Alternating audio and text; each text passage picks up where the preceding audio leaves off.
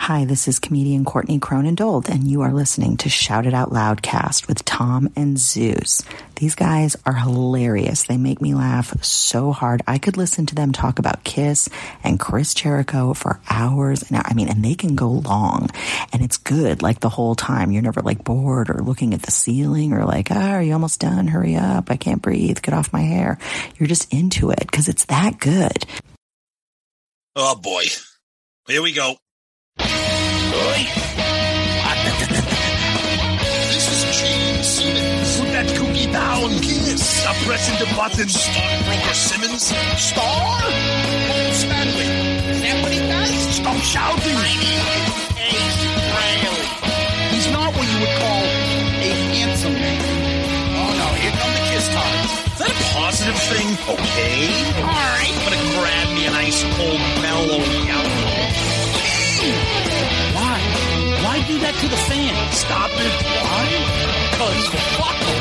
That's what are you talking about? 617-525-0850. You do? Hey, fucko. Do you like Kiss? Settle down. Hello. Hey, what's up there, Kiss Army? Tom and Zeus, another episode of Three Sides of the Coin.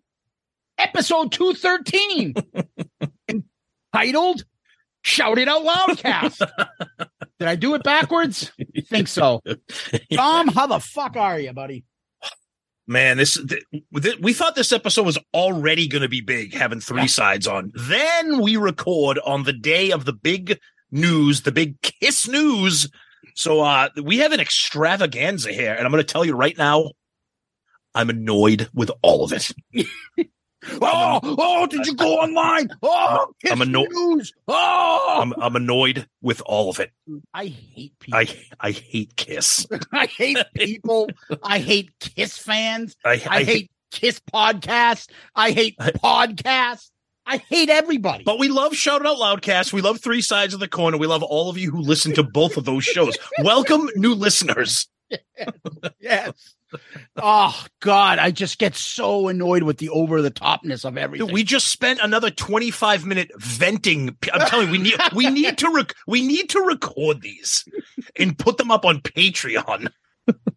They're so bad. Oh, God. Yeah, there's just so much things that easily tick us off about stupidity and the overabundance of every. Like, I couldn't look at our Facebook feed because I had to put on our Dorm Damage episode on places without everybody in their cousin and Uncle Marvin telling me, the date. Kiss is going to be on.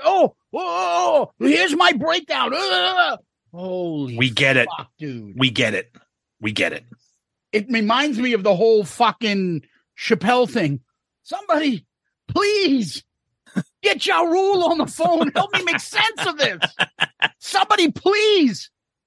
Get a Kiss nerd to help explain this to me. Like, we talk about this with Mike and Lisa. It's like, and I know there are people out there that are going to blame us for being contributors to this, but like sometimes like the Kiss fandom, the social media, like, you suck all the life out of the band that we love. And it's just like, click on there. Don't bother me for tickets. I'm not going to get tickets. I'm going to book the hotel. The tickets are going to be too expensive. The scalpers are going to ruin this for everybody. Then don't go. Dude, you know what it reminds me of? Another sports analogy. Already, my Boston Bruins are breaking every single record. It's like almost the greatest regular season in hockey history. Yeah. Guess who happens to write a hockey article today to say, hey, do you remember the 1971 Boston Bruins with Bobby Orr that lost to the Canadians? They were unstoppable too. Dude, Dan Shaughnessy, go fuck yourself. Stop talking about things you don't know. And you have to do that. That's the same mentality. You guys are enjoying Kiss and the end of the road tour? Well, you might not get tickets because the scalpers will come out. Dude, if Dan Shaughnessy had a Kiss podcast, it actually would probably be like ours. And go get your curly-head girlfriend over there. Oh, you guys like Kiss? Let me tell you why they suck. Yeah. Tune in. Who was it that called him his curly head girlfriend? I think wasn't that like Carl Everett or something? Carl Everett, yeah. Yes. Carl Everett's the guy Carl Everett's also the guy that didn't believe the dinosaurs were real. I don't believe it. I've never seen a dinosaur. Why do I know? Why would they be existing? But I like Carl Everett because he helped me win a fantasy baseball league one year, so that's okay. Okay, Murph nerd. Hey, watch us. You were in that same league. Yeah, and then Murph invited us over. Yeah. And we're like, okay, let's do this fantasy football league with Murph and his baseball nerd friends. Yeah. And me and you were looking at each other and like, these kids were beyond fucking nerds. You remember that? Oh, yeah. Oh, my God. We were like, what's a whip? Pull it out. Dan Plesac has got the best whip. This like, you got to add him as a mid-reliever. I'm like, what the fuck is whip? What's a hold? That's a stat? What the fuck are you guys talking about? Where are the cameras? It was just bad. Well, by the way, we have an episode to talk about, right? Well, yeah, we got a lot to talk about. Yeah, this is what we do. We just vent. Yes. So before we do, we got to give a shout out to the man. It's tax season, Tom. So let's shout out to the tax man, Tony Barone, and the lover of Tool. Oh, boy. That's right. Oh. Hey, Loudcasters. AB CPA Inc. is an accounting firm located in the suburbs of Chicago that can assist you with all of your tax needs and accounting. And tax season is upon us, people. For businesses, they offer bookkeeping, financial statements, payroll processing, payroll tax returns, sales tax returns, filing federal and state income tax returns, and help with starting your own business. For individuals, they offer help with sole proprietorships, rental real estate, trust and estate tax returns, and filing personal federal and state income tax returns. They have access to all 50 states. So whether you live in Wisconsin or Washington State, AB CPA Inc. can prepare and e-file on your behalf. Did you know, Kiss Army, if you own a business with employees and have had a 20% reduction of revenue that you did in 2019 due to COVID or state-mandated shutdowns, you might be entitled to additional tax credits. Follow them on Facebook and LinkedIn and visit them on their website at abcpainc.com. That's abcpainc.com, or email our buddy Tony at tony@abcpainc.com. That's Tony at abcpainc.com. Or call him at 708-430-3232. That is 708-430-3232. Yeah, ABCPA Inc. Woo! All right. So our poll was obviously related to our episode where we talked about the 20th Century Masters, the Best of Kiss Millennium Collection Volume 2, which covered the 80s, or non-makeup era. Hello, Pantheon podcast listeners. Christian Swain here to tell you more about my experience with Raycon earbuds. Our family now has 3 pairs of Raycon earbuds around the house, and my wife just grabbed a pair of the Headphone Pros to replace some headphones from a company that was double the price. And yes, she loves them. Now, if you haven't pulled the trigger on a pair of Raycons, or even if you have, but you're in the market for another pair because they're just that good, well, now is the time to check them out, because they just launched their upgraded model of the best-selling everyday earbuds. With Raycon's upgraded everyday earbuds, now you also get active noise cancellation, ergonomic design, and multi-point connectivity that lets you pair with 2 devices at once. New quick charge function, 3 customizable sound styles, plus awareness mode. Available in a variety of vibrant new colors to complement any and all skin tones. I even have a pair of earbuds in a cool green color. I have tried just about every earbud known to humankind, and these Raycons are fantastic. Seriously, if you've been wanting to check out Raycons, there truly is no better time. You're going to ask yourself why you didn't check them out sooner, and Raycon offers a 30-day happiness guarantee. So what are you waiting for? Go to buyraycon.com/Pantheon today to get 20% off your Raycon order, plus free shipping. That's right, you'll get 20% off and free shipping at buyraycon.com/Pantheon. buyraycon.com/Pantheon. Hey folks, Stefan Shirazi and Renee Richardson here from the Metallica Report. And we are proud members of the Pantheon podcast family, where the best of music and podcasts unite. We've got something pretty cool for you.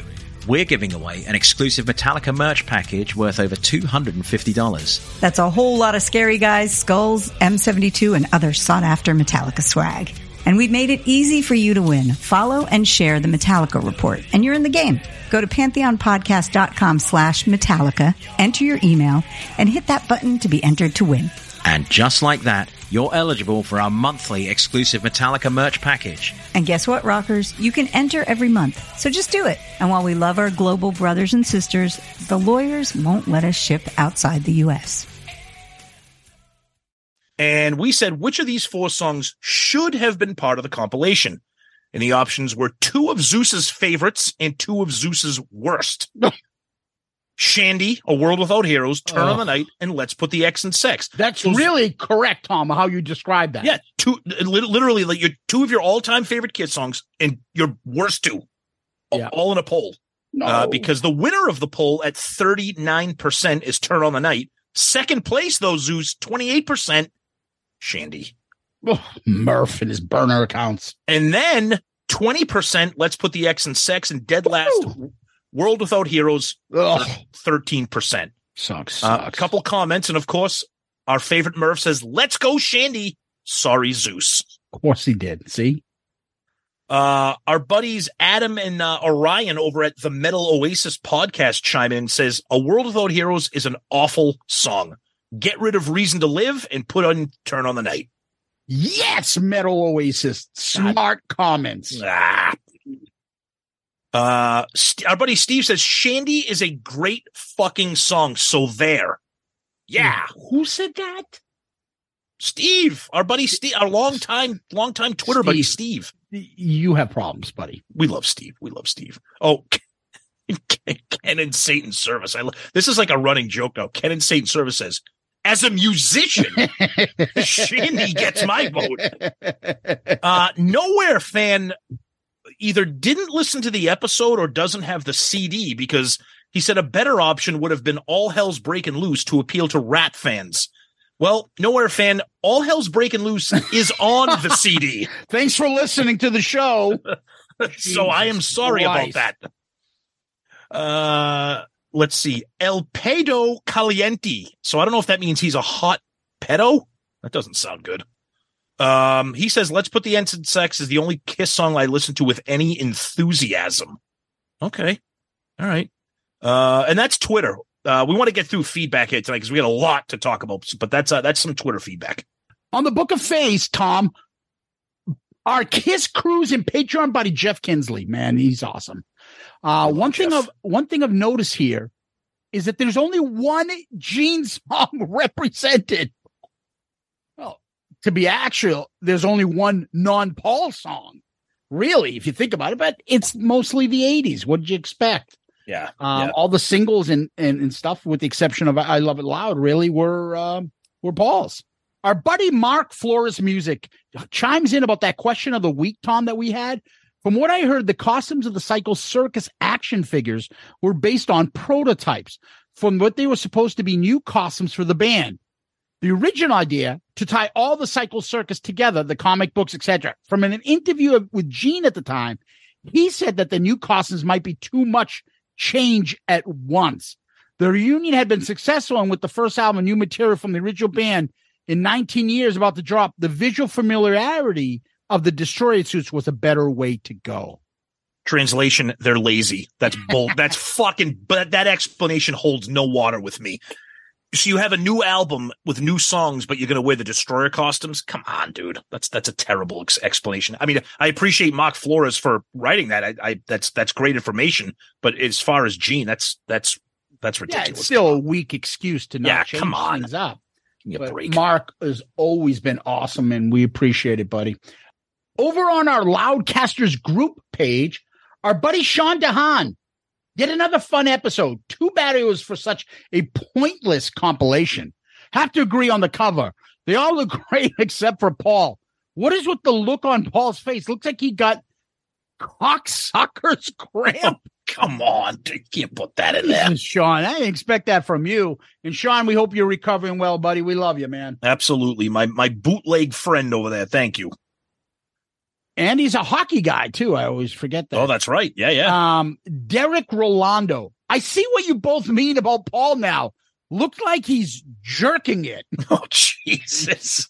Yeah, the whole band looks pretty cool there, Bruce in that suit. But Paul, it's a bad photo. He shouldn't have been on the cover. I agree with you, Tom. The other one should have been on the cover there. Yeah, the back cover should have been the front cover. Yeah, absolutely. Over on YouTube, Devin Dungan. I have a lot of fond memories about this compilation. One of my personal favorites. I would consider the first 2 volumes in the series a perfect representation. I remember my grandparents picking this CD up when I was a small kid and me looking at the booklet constantly because at the time, I didn't know much outside of original Kiss because my parents didn't own any non-makeup albums other than smashes, thrashes, and hits. That's a common occurrence there, Devin. Yep. I remember being intrigued by the pictures of the different lineups and looks of the eras and wanting to explore the other albums. I had a similar experience with Kiss Alive 3 and MTV Unplugged. Love this compilation and great episode. Thank you, Devin. Pete Starrow says they should have played I've Had Enough Into the Fire right off the bat.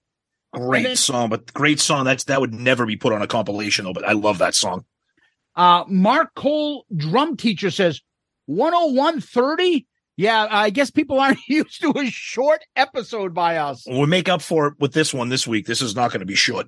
and our buddy Nige jumps in and calls us part-timers.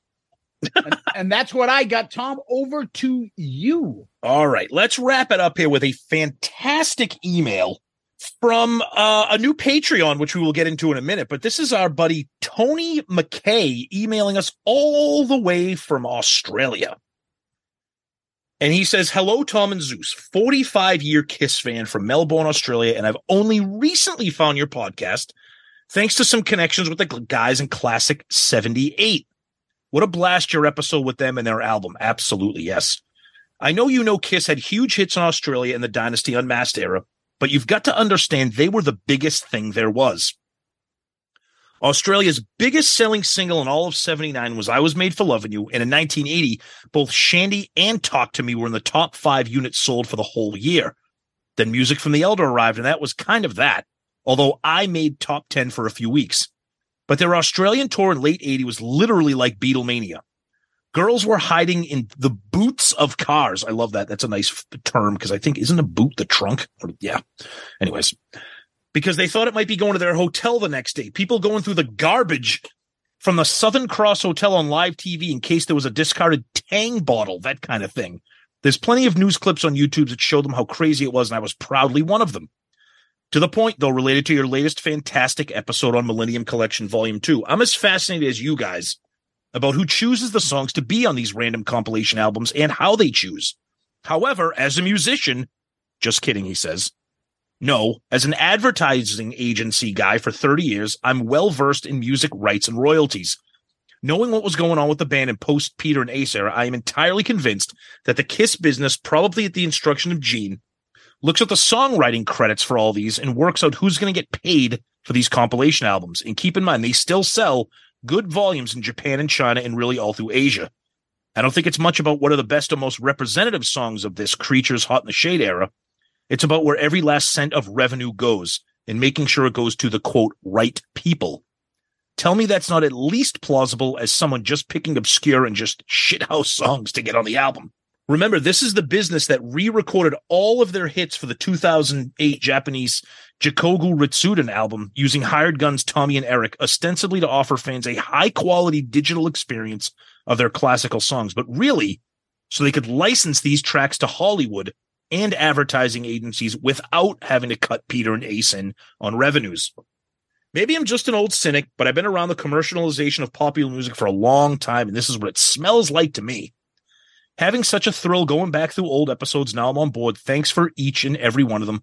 Loving I've discovered you guys. We're on the same wavelength. Cheers, Tony McKay from Precision Marketing and Media Lead, Melbourne, Australia. Tony, first of all, thank you for being a new listener. Thank you for that amazing email and your insight. We appreciate that because you have a background. Thank you. And because of that, Tony, my friend, you are our comment of the week. Good answer. Good answer. I like the way you think. I'm going to be watching you. Woohoo! Nice. Yes. That's awesome. Thank you, Tony. And Tom, we're going to continue to thank Tony. Yes. Because what we do next is we thank our Patreon subscribers. And Tony McKay is our newest Patreon subscriber. That's Tony, right. Thank you so much for joining. We really appreciate it. And, Tony's all the way in Australia. Yet we have people from England, Australia, France, all over the world that are Patreon subscribers. So if you're interested, go to our Patreon page. You can find it on our website, shoutitoutloudcast.com, right on the landing page. You'll see Patreon.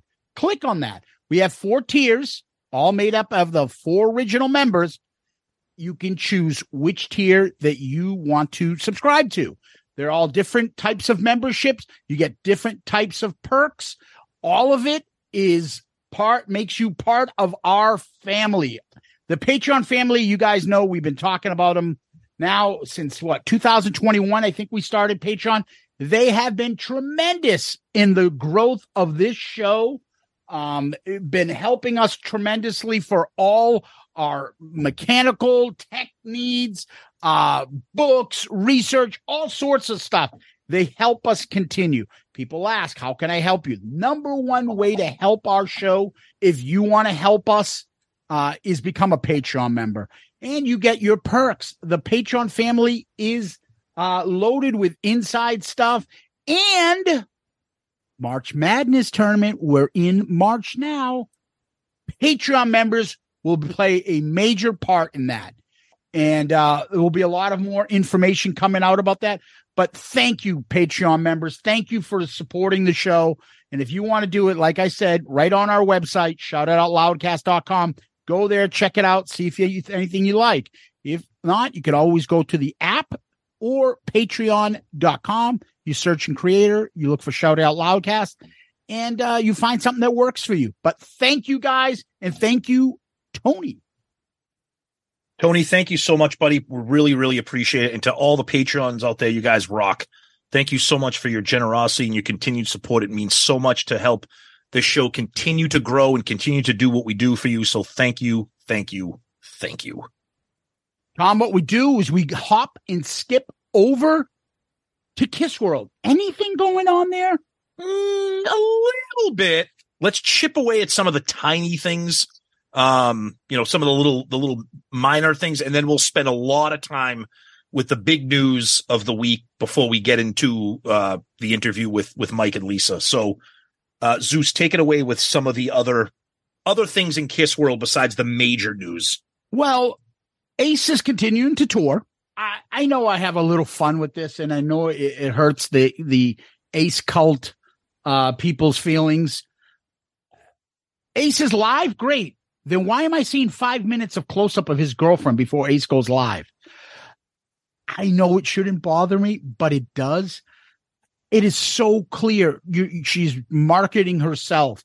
Ace, buddy, this happened to you the last time. Okay? When I see Kiss videos, I don't see Shannon Tweed with the camera on her face, and then all of a sudden the band comes on. Or I don't see Paul's wife come on, or anybody else for that matter. Or any other musician when the band goes on live. Why do I know her? Why is she in the front? Because none of those other musicians you just named have dementia. Doesn't have dementia. He just has space brain. Exactly. I'm just a little fucked up. That's all. She's my new bride. Apparently, he announced that she was his fiance. That's right. We got an inside scoop from some of our contacts that they're engaged now. Yeah. And that she wasn't very friendly. And a little bit too much me. Is the camera on me? Am I talking to everybody else? Gee, how shocking. I would have never guessed that coming from her. Yeah. Well, she's got a good-looking man like me on the side. I'm a chick magnet. What do you expect? What else? Who else can pull off these rubber ducky boxer short swim trunks with these stick figure legs? You can tell they skip leg day. Somebody posted that on our Loudcast. It never gets old. Like I know we've seen that for years, but I still love it. They did a close up of his toenails. I got to chip away at this fungi that's growing on my big toe. Really affects my gout. That's why I've been walking crow feet for the last 30 years on stage. These ingrown toenails are a bitch. That's why I was seen at Creatures Fest walking the parking lot by myself, lost, because I was looking for a toenail clipper. By the way, if people missed that, that's a true story. Ace was found walking around the parking lot and his manager had to get him. He was locked out or lost, and he was looking for like Scotch tape or something, I think. It's something like surreal like that. But regardless, we love Ace, but come on, man. I can look ahead and see the disaster that's going to come down. But anyway, that was that. And then, Tom, because you're the streaming guy, a couple new things have kind of over the last little bit have now become available. Yeah, two things that a lot of people have been waiting for. Sonic Boom is finally available on streaming, which leads people to believe that Walmart partnership has probably expired, which probably thinks now that you might be able to get some official vinyl on that or whatever. But the other thing that me personally, I'm really excited about, I'm honestly not sure what Zeus thinks of this, but I can't wait until we eventually get to the review of it. Kiss My Ass is now on streaming. I have loved that since the day it came out. I know Zeus is yawning. I think it's fantastic. Probably because all the bands involved are 90s bands, grunge alternative. I think it's a fantastic compilation of those covers. So that's available. Those are cool things. The more Kiss stuff that's out there, the better for us as a show and the better for you guys to talk about it too. So, yeah. And then there's the big news. Yeah. So as everybody knew, Kiss went on the Howard Stern show today at 9 a.m. I listened to. They were on for over 2 hours. Over 2 hours. Now, I have a job, so I tried to listen to as much as I could. And I was able to listen to almost every word of it. I missed a little bit of it. But it was funny because Howard introduces them, brings them into the studio, and right off the bat, I don't know what happened, if it was like just overexcitement or something. Howard's like, oh yeah, here's, Kiss. We're going to, whatever, talking. And Paul's like, yeah, that's why we're here. Final shows, December 1st and 2nd, Madison Square Garden. It was literally like the first thing he said. I'm like, dude, like, how about some suspense? And that he blurted that out. And then it just kind of like faded. And I was like, wait, did he just announce the shows already? And then the next 2 hours was literally the script you've heard for years. Gene, born in Israel, his mother, a survivor. Paul, his ear surgery, the deformity, the band, people using chemicals. But it literally the script that you have heard for years. Chemicals. I love when they use that word, chemical. Literally the exact same thing. No, it's numbing themselves. Yeah. Tommy Thayer barely said any. There was one point during the interview, Howard goes, yeah, and by the way, Eric and Tommy, I don't mean to ignore you guys. Like, he didn't fucking say a word. But I will, like most fans do. Yeah, Tommy said a couple things. I don't think Eric barely opened his mouth. They performed 3 songs. They performed Detroit Rock City, Shout It Out Loud, and Rock and Roll All Night. They fucked up Rock and Roll All Night to the point where they had to play it again. Gene came in during the solo or something, totally fucked it up. So Paul, obviously I didn't see it. I heard it, but you could tell Paul was like, all right, we're going to do that again. And then, so they did it again. And at the end, Howard Stern goes, why don't we do it again? Just kind of fucking with them. Yeah. But they announced the final shows, which are going to be December 1st and 2nd in Madison Square Garden, New York City. They announced a bunch of other shows starting October 29th in Austin, Texas. Then they do a couple shows in California and Seattle. Then they do, I think it's a 9-show run in Canada. So they go from Seattle, they go up north, they go across Canada, down to Tennessee, Indianapolis, Illinois, and Baltimore, Maryland, and then New York. So they skip they skipped the entire United States. A lot of people were commenting on the fact that they skipped Detroit, they skipped Cleveland.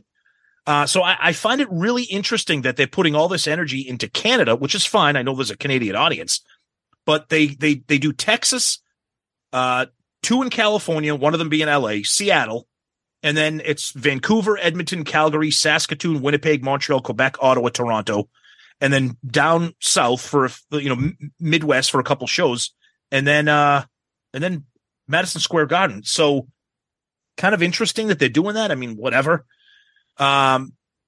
Tickets go on sale next week. You can get the pre-sale code by either joining the Kiss Army fan club online or buying one of these horrendously designed t-shirts that they have on their website that cost $50. And the pre-sale, I think, is Monday, March 6th. There's a whole bunch of other different kinds of pre-sales.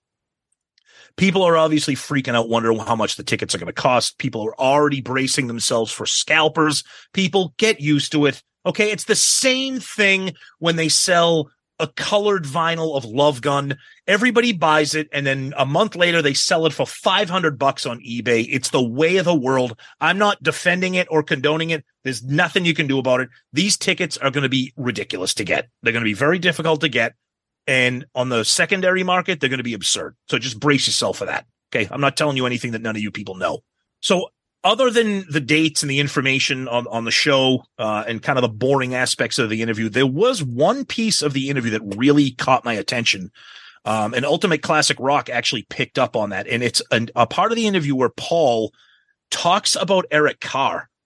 And it was really shocking for Paul to talk like this. So I'm just going to read a little bit of it because I don't want to misquote what Paul says. He says, the one thing I think personally was a mistake was when Eric Carr got sick with cancer. Eric desperately wanted to work on a song, but he was still very frail. If I knew then what I knew now, I never thought this might be his last chance to perform. I would have let him play, but at the time I was sure he would beat the odds. Once we told him we were going to record Revenge, he cut himself off from us. Though I thought I had made the best choices at the time, I began to realize I'd been wrong. We had cut Eric off in perhaps the worst way, by denying him what mattered most to him, his place in Kiss. Stanley admitted to Stern that he and his bandmates struggled to come to terms with the rarity and severity of his illness. He had a heart cancer, which is only about 6 cases a year. At first, we didn't believe it could possibly be true, and over a short time, it became clearer. He had major heart surgery.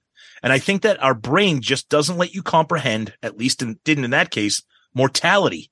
I didn't believe that he could possibly die. I thought this was a new ongoing condition. And I said, okay, he's got this, and then it'll go away. And had I known, I think we would have treated it more sensitively. We took care of him. We paid his medical bills, but we also told him, we're going to continue as a band while he's sick. Well, he wasn't sick. He was dying. We flew to Eric's bedside immediately as soon as we went to the hospital and asked, is there anything we can do? Gene Simmons added, Paul's right. You think, oh, he's sick. He's in the hospital. You just don't think he's going to pass away. Paul then says, in hindsight, you go, wait a minute. They told us he had cancer that affects 6 people a year, and somehow we were just able to, what we did was we thought we were caring. We didn't take into account the depth of what was happening. Yes, I feel bad about that, and he rightfully pulled himself away from us and felt betrayed. That's shocking to me. That is a rare moment of introspection and honesty from Paul. That is shocking to me. Yeah, and so all the people that still hold the grudge should be ashamed themselves. I'm sure Paul's been beating himself up about this. I'm sure Gene probably did too. Yeah. They've apologized. They've publicly stated that they were wrong. Now mind your own fucking business. Yeah. Who the fuck are people to hold this shit over him? Yeah. That's his life. That's the way he did it. He feels bad about how he did it. Who the fuck are you? Yeah. And I will say one thing, regardless of what you guys think of Howard Stern, in my opinion, there is no better interviewer on planet Earth when it comes to celebrity interviews than Howard Stern. He knows how to ask the questions that people won't ask. He comes across as a regular guy asking regular conversational questions. Now, granted, Paul and Gene are pros. They know how to sugarcoat a lot of this bullshit. And the fact that it was 2 hours was kind of ridiculous. I will say this right now. People are asking online. There was not one word about Peter, not one word about Ace, not one word about the final show. When I say not one word about Peter or Ace, I'm saying in regards to the final show. Yeah. There was no discussion about is it going to be anything. Breaking news. No, there was no. The only breaking news was the dates of the final show at Madison Square Garden. So it's big news. I mean, we knew it was coming. We knew it was going to be in December. I'm a little bit surprised about the U.S. dates in the fall and how they're kind of sprinkled about in Canada and not really that much more in the U.S. But I don't know. We'll see. It's finally coming to an end. I mean, I know people are laughing and commenting, but this is the end of the road, and then we'll stop placing our bets on what's next. Yeah, I mean, there's plenty to talk about, as there always is. Yep. With Kiss. And before we get to three sides, let me go see if I can get on the phone and see if I can book Vinnie Vincent as the opening act. Okay, we're back. While you were working with Vinnie Vincent, I was trying to help Ace with some of his bunions that he was kind of trying to deal with those flip-flops that he wore. So he's having a real hard time. Poor Ace. I got a bad case of athlete's foot. Yeah, I got these plantar warts. They're just really, really bad. Oh, Jesus. Well, Tom, we talked about this. We were talking with Mike Brandvold for a bit. Hey, guys, want to come on? Let's shoot the shit about podcasts, the Kiss world, Kiss fans. And they were gracious enough to accept. Fortunately, only Mike and also Lisa were able to attend. Tommy wasn't available, and Mark was, having dinner. No, he was actually playing hockey and couldn't make it. So we got half of three sides, and let's hear it. So our guest this week, if you're listening to us, you certainly have listened to them. They've been around for over 10 years, over 500 episodes. We have half of three sides of the coin here tonight. We have Lisa and Michael. Guys, welcome to Shout It Out Loudcast. Thank you for joining us. So quick question, though. You said you've probably listened to us. That means all 12 of our listeners actually do listen to you guys, then, right? Who knows what the crossover is, Mike? We're told every week nobody listens. Yeah. Well, we're gonna get into that. We are gonna talk about that. Yes, and that is one of the fun parts about this. So we're so happy to have you guys on. We wish we could have Mark and Tommy. Tommy might be joining us. We'll see. Yep, but, Tommy might be joining us, but Mark, no. I mean, so everybody knows it's hockey night. Mark's on the rink. And the only thing more important to Mark than hockey is eating. So it ain't happening. I'm sorry to say. That's okay. That's okay. That's all right. That's okay. All right. Maybe he could play for his Detroit Red Wings. They could use players because that team's really not that good. Oh, come on. But that's okay. Yeah. My Bruins team is number one. That's all. I wish he was here so I could go back and forth. That's right. You know what? That sucks. Yeah. Lisa, do you have a Boston connection? My company's based out of Boston. So that's why I go up to Boston a lot. And I'll actually be there. Do you? Till April 11th. Okay. Where in Boston? The city itself? Needham. Okay. Needham, yep. Right? Needham. Yeah. Okay. Yeah. It's not too far. I spent a lot of time in Needham. Okay. Good for you. Nice. The 95 corridor there, 495. You can kind of catch up there. It's great. Mm-hmm. Yeah. Well, it's certainly different from Georgia and, was it San Fran, Mike? Sausalito, but that's San Francisco. Yeah. Well, we're just all to over be the place. just to be clear, I was born and raised in Pittsburgh. Let's just, Okay. This is fair enough. Fair enough. Classic Pittsburgh right here. I know that was awesome. Oh yeah, I was there. It was an incredible game. All right, welcome to Geography, the podcast here. We're going to talk highways and byways. So there's no Kiss. There's going to be no Kiss talk. We're going to talk about the U.S. tonight, and then there'll be a quiz later. Yes. Yeah, exactly. Your homework will be geography related. Yep. Find us on the map. I-95. Where does that take you? So, guys, we are happy to have you guys on. Obviously, before we were a show, we knew of you guys. And we said this once we started, and we say it all the time. You may not have to just like us. You don't have to like another podcast. It's okay, people. You can like more than one KISS podcast. We are all different. We didn't come in because we're saying we're better than them or they're better than us or something. Everybody has a niche, and you guys have a niche. You have it because you guys have been dominating since you started. Was it 10 years ago?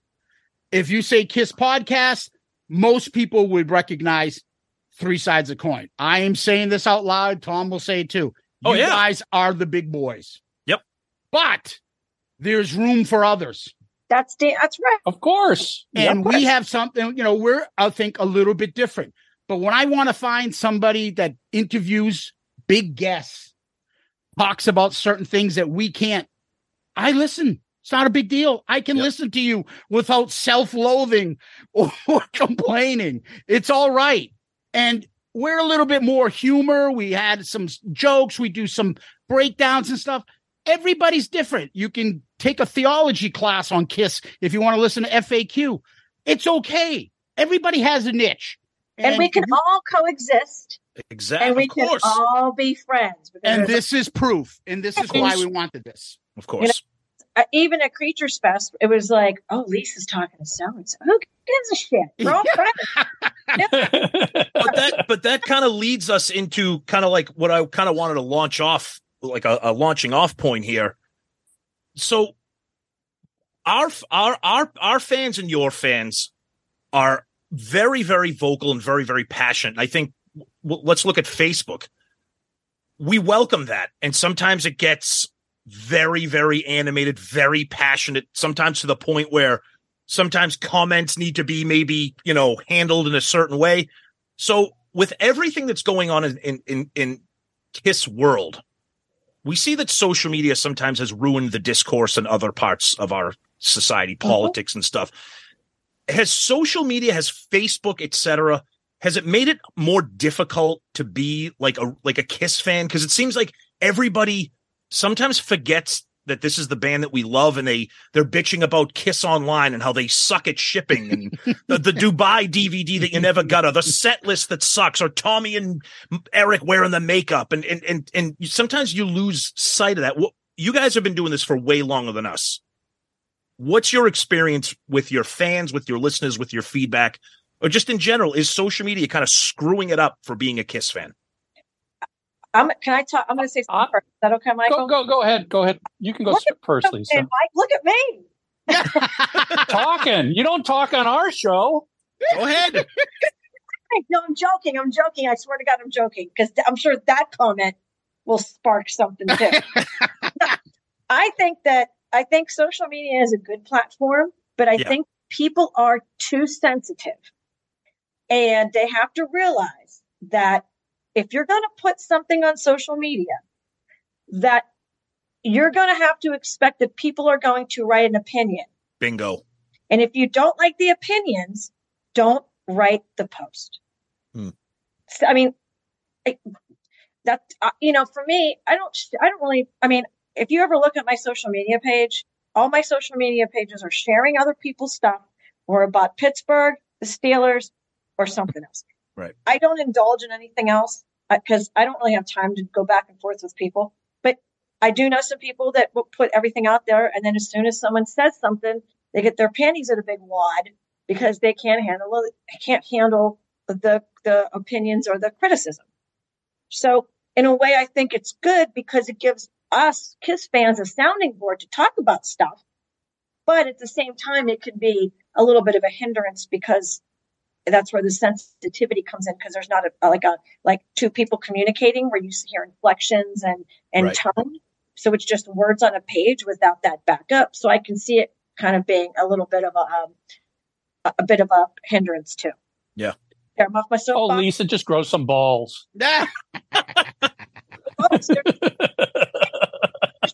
It bothers me to the fact when I see people that will put something out there and then they get all mad because people aren't agreeing with what they're saying.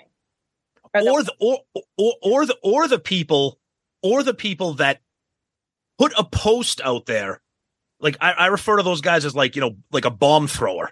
They'll purposely put something to antagonize the crowd.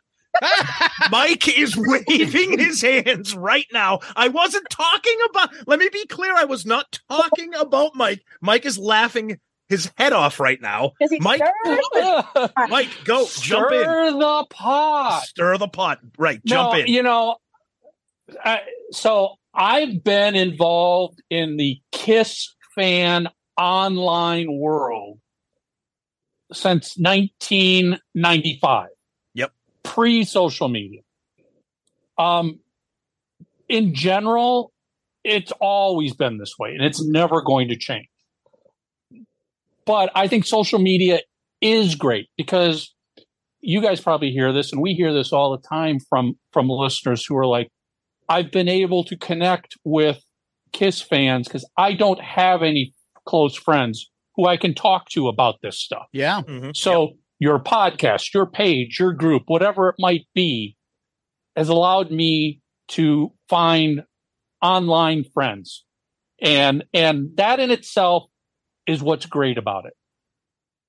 What people need to understand is, yes, social media gives everybody a voice, and some people use that voice not in the best ways, meaning they literally look to start fights with people. And my attitude over the years has gotten to be, this is your life, so have fun doing what you want to do. And if something doesn't make you happy, or you're not having fun because somebody's interjecting or sticking their nose into something, block them, get rid of them. Yeah. Nobody on social media, a Facebook friend is not a real world friend. There's a big difference between a personal close friend and an Instagram follower, Twitter follower, a Facebook friend, a member of a Facebook group.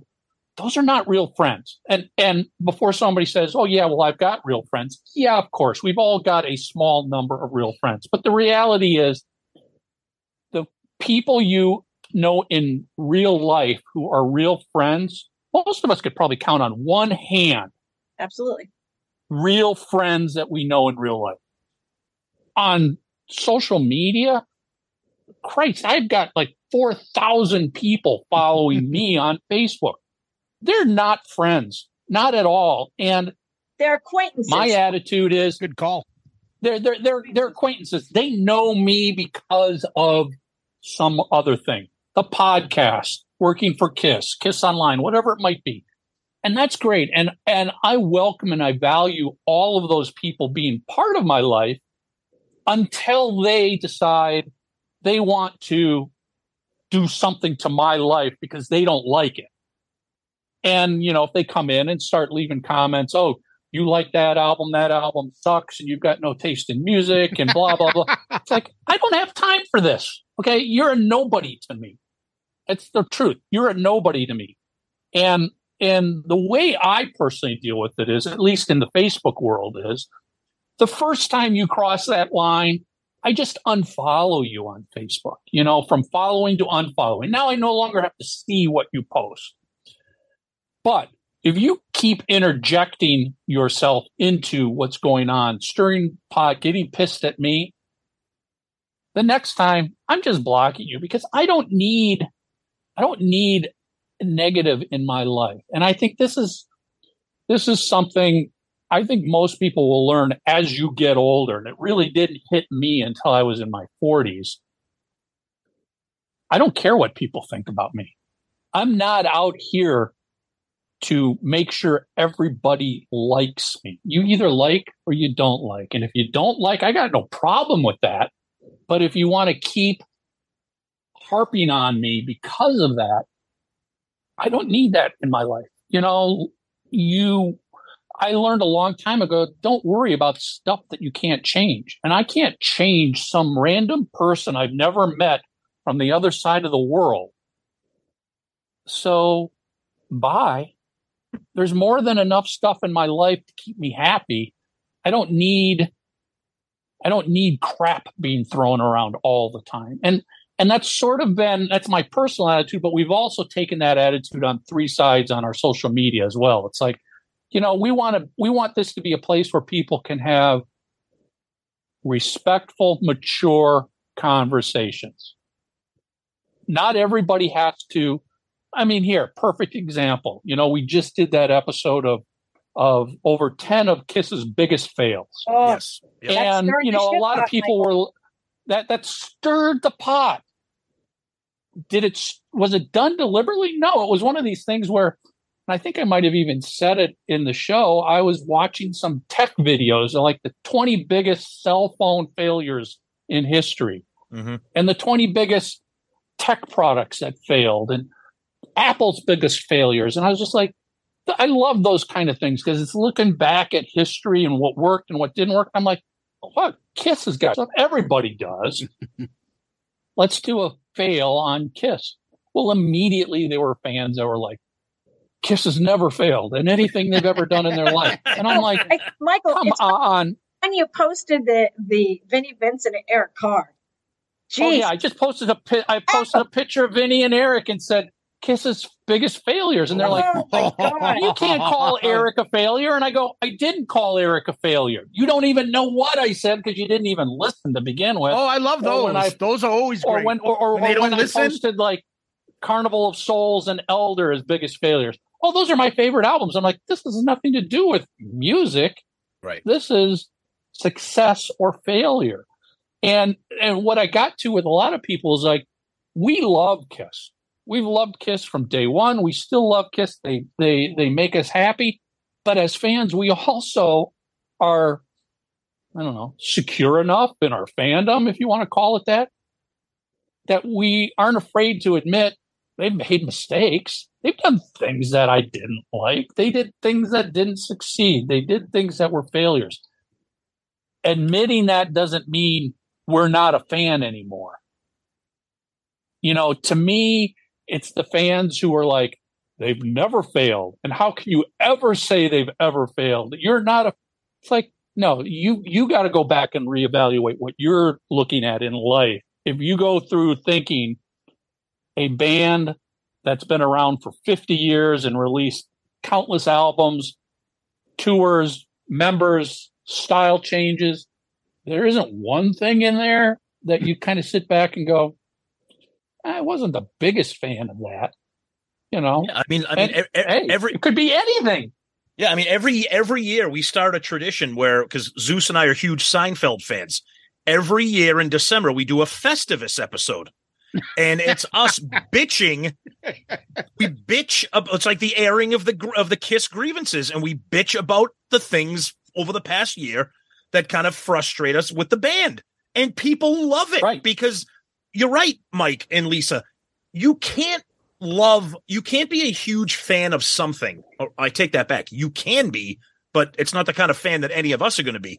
You have to have some critical thinking and be like, I love this band, but that's just not good what they did. that didn't come out right. Nothing wrong. There's absolutely nothing wrong with that. I mean, to say that Bill Starkey is not going to show up and discharge you from the Kiss Army for saying that. Let's and frankly, Gene and Paul aren't going to kick you out, and they're not going to look down on you. I mean, good God, those guys themselves sit back and go, yeah, Elder wasn't the best thing we ever did. Yeah, right. Maybe it wasn't the smartest thing to do this. They themselves can look at what they've done, and they can be critical, and they can understand it. The point is to be able to do that in a mature and respectful conversation. Okay. Starting with, well, don't put words in my mouth about what I said a failure was because you haven't even listened to the show yet. Listen to the show. Listen to why we said the Elder was a failure. It wasn't a failure because we don't like the music. It was a failure because the album bombed. The purpose of why they did that album bombed. There was no tour. It nearly killed the band. Yep. Yeah, that was a failure. That was a critical failure.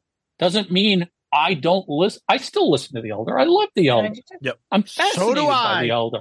And But I will also sit here and go, it was one of the biggest failures that nearly killed the band. Yeah, I like about 3 or 4 songs. The rest of it Come is on, just you're painful. missing out. Oh, it's You're look, missing out. The good songs on The Elder, I think, are good, but the other stuff is. I've tried. I own. Take an Odyssey, Tom. You'll like it. I own way too many copies of that album than I should. Put it that way. Okay. So like we all do. Yeah. One thing I want to bring up to you guys is, for instance, we have our, people that love Kiss, and we have a funny saying, do you even like Kiss? Like, a lot of our listeners say that to us. People say that to us all the time. Do you even like it? Because you guys seem to bitch about they'll be like, I'm in the car. My wife looks to me and goes, these guys are shitting on Kiss the whole time. We like to think that we're at least, we're critical, but we wouldn't be talking about this band if we didn't love them. And so we get mad about certain things. Why don't they do this? And I know you guys may not like the whole set list conversation. We love it. We love to bitch about it. I know it ain't going to change, but that's us. We like to bitch about they have too many compilations. Guess what? The next one that comes out, we're buying it. We like to bitch about shit, but we do it because we love the band. But I still have the right to bitch about it. And one of the things I do like that you guys do, and we do it too, we'll put people on that bitch about it. So you'll have a Dr. Fuck on your show, and he bitches about Kiss all the time. I know you guys kind of wink, wink joke about everyone thinks you work for Kiss and you only do positive unicorn stories about Kiss. But you have people on that shit on the band. You've had people on that have been critical, and we do too all the time. We ourselves have been critical. I mean, we did a whole episode about the whole Destroyer box set fiasco, and we called out Gene and Paul. We called them out again on the Creatures box set fiasco. We called them out on Dubai. We have, this is always what we get back to. If you actually have listened to us, you will know we are not afraid to call the band out or band members out for anything they've done over the year. It's not all hugs and kisses on our show. That's right. But we do it. We do it in a what I like to always say, a mature, respectful discussion manner. It's not just trolls shitting on something for the sake of shitting on it. And these are our opinions too.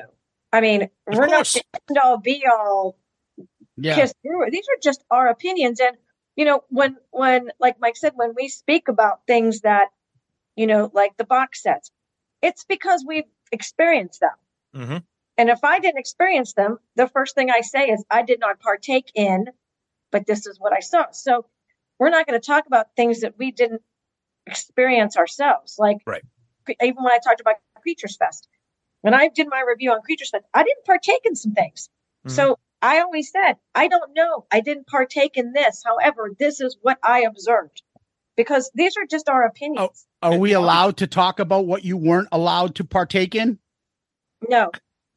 I asked. But that's Lisa, that's a perfect example of talking about, like, for example, when we did our Creatures Fest review, I think one of the biggest surprises that we got from our listeners was our straight ahead, honest review of our experience with Vinnie Vincent at the meet and greet. Mm-hmm.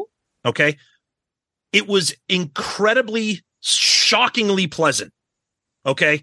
And everybody was like, I can't believe that. And we're like, we're telling you our experience. And again, it was your experience and your opinion. Exactly.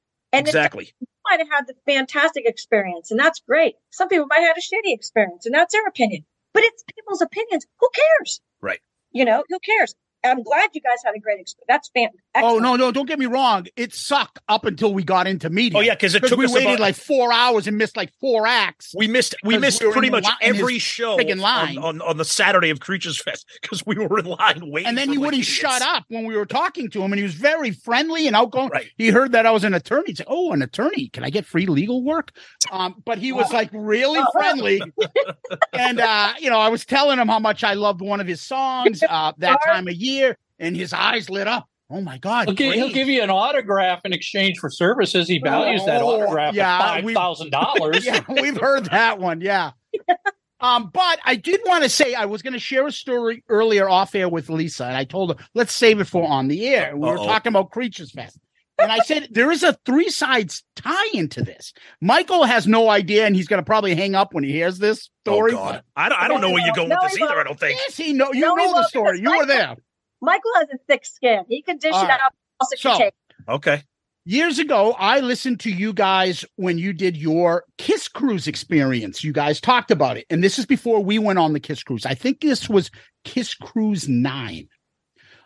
Tommy was talking about something going on, and he was all now you know the Kiss Cruise he went on. Tommy only went on one. Okay. And he was saying he had a good time, but then he was going into, how Kiss fans are. Everybody's pushing old ladies and kids just to get a Gene pick and all that stuff. And then he was saying that he heard somebody bragging and laughing that they defecated in the elevator. And Tommy was disgusted by it. I could not stop laughing. I thought it was the funniest thing. A Kiss fan, typical Kiss fan, falls asleep and shits himself in the elevator.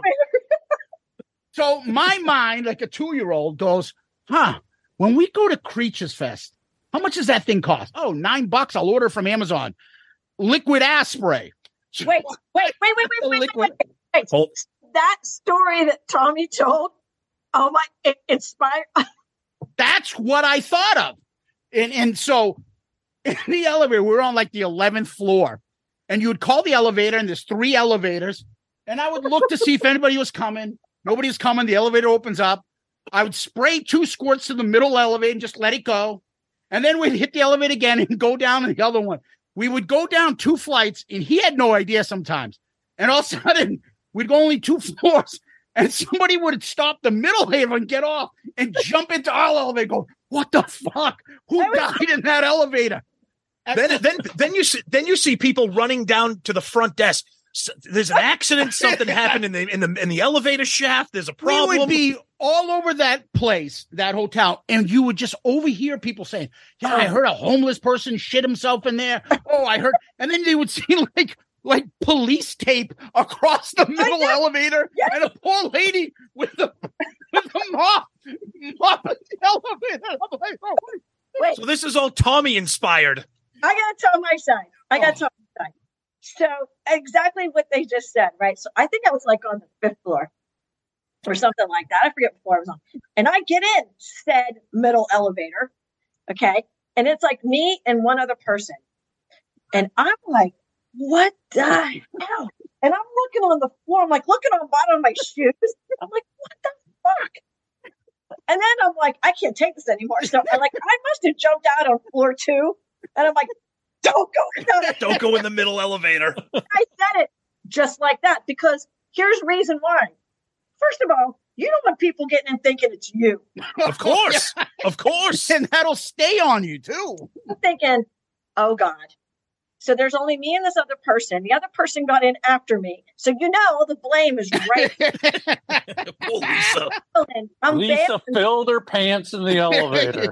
I'm bailing before. That blonde girl pooped herself in the elevator, I think. I'm bailing before I get involved in the blame game. All right. So we go down to I jump out, and then I end up taking the stairs. But as I'm announcing to everybody on that floor, don't go in that elevator. When shit goes down. So I go down to the bottom floor. Meanwhile, my eyes are watering. It was that bad. Maybe it's better that Tommy didn't make it on this episode tonight. It spreads like wildfire, right? Someone shit themselves. Someone shit themselves and lift their pants. I mean, it turned into this, like, like you like as an actor, the telephone game. Yeah, exactly. It went around. It's like I ripped my fingernail off, and by the time it gets to the 30th person, Lisa's arm came off. Exactly. Yes. Right. Yeah. Now the story has now circulated. Yep. Okay. And then I'm like, and I didn't even think anything of it except just how ranty it was. Okay. People are going to the front desk, and there was police tape. Literal police tape. You could not go It was in. a crime scene. Literally, and the lady was in there. She was like doing like steam mopping the floor. I know. Yeah, that's like the guy in the guy in the Kiss Cruise that had like a hazmat suit on cleaning up the men's room. And then I kind of forgot about it. Yeah. Okay, I just completely forgot about it, and it kind of like made its way. And it was still funny, but you could hear like chitter chatter, right? Mm-hmm. So then I get a text from Craig Gass. Did someone shit themselves? See, this had to have been like 3 weeks later, just out of the blue. Did someone shit themselves in the elevator? That was from Courtney. She spread that after. See, we're good friends with Courtney, who's good friends with Craig. We didn't say it yet. And then I back to him. Oh my God, did they? Like, is that what you really heard? And he's like, no, I'm asking you. And I was like, I don't know. I think so. So then I listened to your show. I about peed. That was the big reveal. We told nobody. Nobody knew.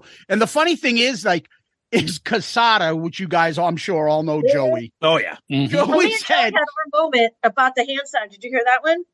The warm hand sanitizer.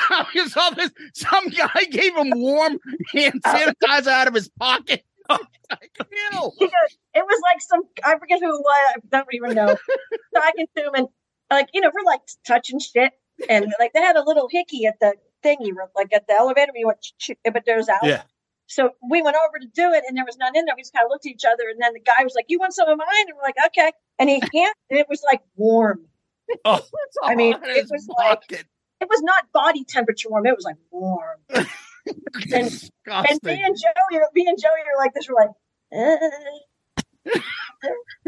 I felt like we should probably our hands after we just sanitized them, because God, I don't even know what that was in that bottle, but it was really. All I know is Joey kept telling us the story that it happened with him because the Vixen girls were there. Oh, and they must have some like Brazilian bassist who couldn't speak English very well. And she was like, "Oh my God, shit, smell shit in the elevator." They're like, she ended up on the Kiss Cruise too as well. Oh yeah, Vixen was on the Kiss Cruise. That's right. So the men's room across from the dining hall, the buffet, which leads you out onto the pool deck. It's all right there. Somehow that got destroyed as well every other day. Yeah. That one had literally a guy in a hazmat suit. He had like, those big giant steam cleaners that you hook up like a hose to like clean out the poor guy. They had a lock on the door. That was you guys too, wasn't it? Or was that a legitimate shit issue? You guys. That's fucking funny. I'm sorry. Here's the thing. We can't hear heads nodding up and down on audio. Nobody's nodding. Yeah. Everybody gets on Michael and the guys because they're like, "Oh, you treat Lisa like burr, burr, burr, burr," right? I think that is the funniest thing I've ever heard. Love it. Love it. I laughed so damn hard after I heard the reveal. I was like, that is hysterical. Well, that's our sense of humor. And this is what our show is. We don't have the experience. We don't work with Kiss. We're not musicians, neither of us. We've never done anything. All we are two best friends from college that had this same silly, stupid sense of humor. And we were the only idiots that liked Kiss. When we graduated in 95 from college, 94, before the makeup went on, we went at Halloween as Kiss in makeup. You should have seen the stares we got. People were looking at us like, I don't get this. Is this a joke? Why are you dressed like we were still like Kiss wasn't popular again yet. Right. This was October 94. No one paid attention to Kiss. Yeah. Like, is that Kiss? Yeah. Like, yeah. And they're like, I don't get it. But we fell in love with it. And then like Tom and I over the years would text each other Kiss stuff and all this stuff. And he got into podcasts and he would say, this is awesome. You should listen. I'm like, what's a podcast? I mean, this is 2018, 19. I didn't even know of it. It was Three Sides of the Coin and History Science Theater. Because I remember I remember searching. I wonder if there's a KISS podcast out there. And then I saw all your conversations. Yep. I'm like, holy shit. And that's when podcasts were starting to explode. I'm like, this is awesome. How do we do that? I don't know. Let's go on YouTube. Literally YouTube stuff. Yep. We YouTubed our way into it. We keep our sense of humor because we look at it as like, if you can't have fun talking about KISS, then you can't have fun with anything. You're doing it wrong. Yeah. Well, that's what we've always said, if you can't laugh at yourself. Yep. I mean, come on. We're 50 plus years old KISS fans here. Yeah, we spend 2 hours a week talking about this band that wears makeup and high heels. We can't take ourselves seriously. If you are taking yourself seriously, you got a problem here. Yeah, because you got to be able to laugh at, and that's why when Tommy and I first talked about this like 10 years, I was like, Tommy, if we talk about KISS, we got to talk about KISS fans. That because KISS fans are, and listen, because I came from working with KISS and KISS websites, I've experienced the KISS fan crazy. I can only imagine. I'll just leave it at crazy. That's the polite way I will just leave it. Crazy that happens online. I go, we got to be able to talk about that. He's like, then let's talk about it. We got to talk about fans. So we've always said, we'll talk about fans, but we're fans ourselves. Yeah, so we're talking about ourselves here. Yeah, self-deprecating humor, right? Yeah. You got to be able to have we're going to laugh at ourselves. We're going to criticize ourselves. I mean, you got to be able to do that. If you're trying to be dead serious about this, it's the wrong fucking band and the wrong fucking topic for a podcast to be serious about. There's too much, especially now. There's so much going on with the band, like that's off stage. That's why it's worth it, though. Right. It's worth the discussion. It's worth the jokes. It's worth having you guys on to talk about it. Like that's the thing, is because people, when you tell people, which I usually don't, but when you tell people that you do a KISS podcast, they're like, what do you talk about? I'm like, we've done over 200 episodes. You guys have done over 500 episodes. It's the gift that keeps on giving forever. Yep. Yeah. We love our listeners. But when they have like friends of ours and friends of yours, you guys know Kevin Jepson. God. Yeah, I know him. When he sits there and goes, Zeus, look what I got. And it's Paul Stanley's carpet from his house. We use the line from 40-Year Virgin. Why do you have that?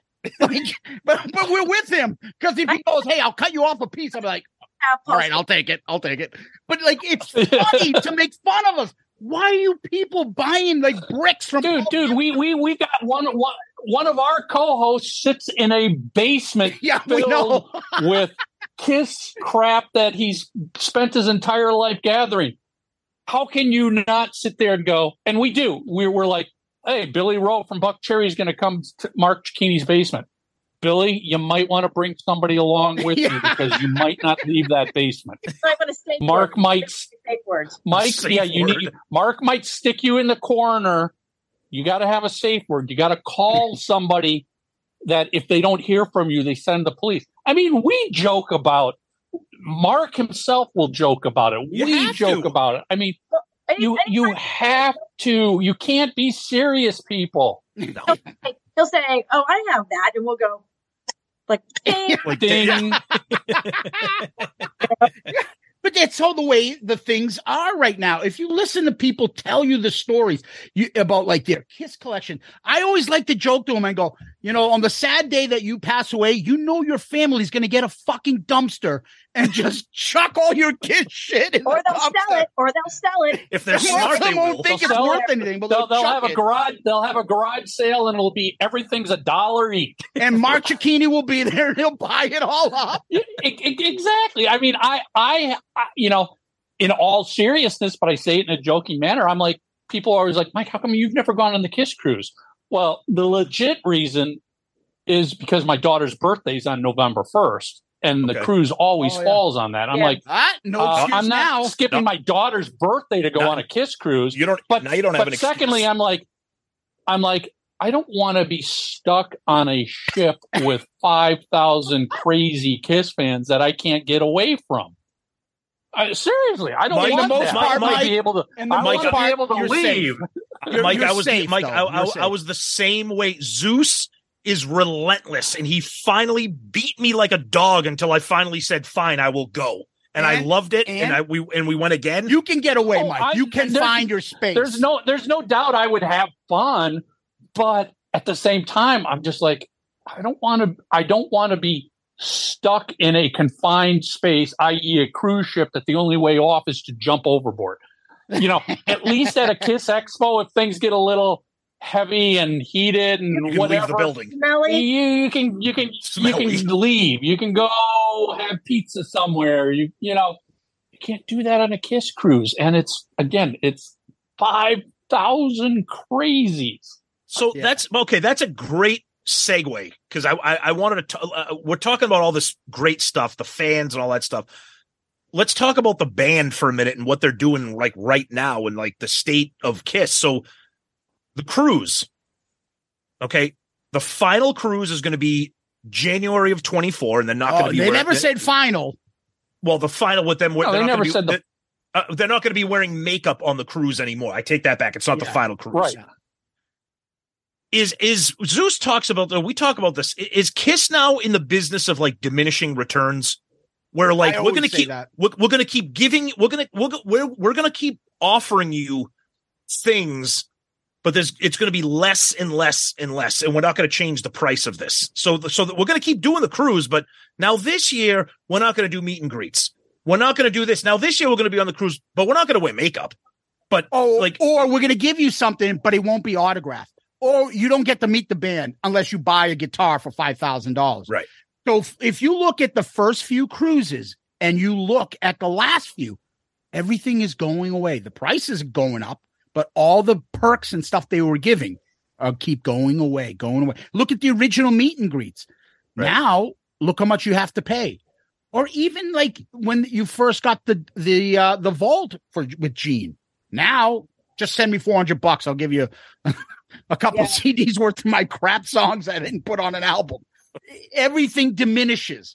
And that's part of the Kiss problem, I feel. Like the fans never say no. And hey, if they can get away with it, I don't blame them. Well, yeah, I mean, so one thing we always say, and not just like about Kiss now, the only vote you have in anything related to Kiss is your wallet. Yep. Posting on a Facebook group, sharing a YouTube video, doing a podcast ain't going to change anything. Right. Not a thing is going to change because of that. The only thing that will cause change is your wallet. And what does that mean? Don't spend your money. That's the way it is with any business on this planet. If you don't like a restaurant, don't go buy food. The second you walk into something you hate and buy something, that's telling them you like it and they're going to keep doing it. So that's first thing Kiss fans got to remember. You got to vote with your wallet. If you don't like something, just posting that on Facebook isn't going to mean squat. You can post it on Facebook, but follow through and not buy the concert ticket. Don't go to the cruise the next time. Now, I think the diminishing returns, this is just my pure speculation. This is a period of change for Kiss, obviously. Yep. I mean, let's be honest. These guys are 70 plus years old. 50 years ago, not a single one of the guys in Kiss ever had a single thought in their head that they would still be doing this 50 years later. I don't think there's a single band on the planet that ever thought their band would still be performing 50 years later, 40 years later, meaning the Kisses, the Aerosmiths, the Motley Crues, the Def Leppards, the Styx, the REOs, all these bands that people are like, oh, they're not full of energy anymore. They're getting tired or whatever people say. Yeah, that's true. But nobody, meaning the business or bands, ever thought it would get to this point where a band could last so freaking long. Everybody was like, yeah, 5 years and we're done. 10 years at the max and we're out of here. And this has never happened before, so nobody can sit back and go, well, let's look at how this band did it.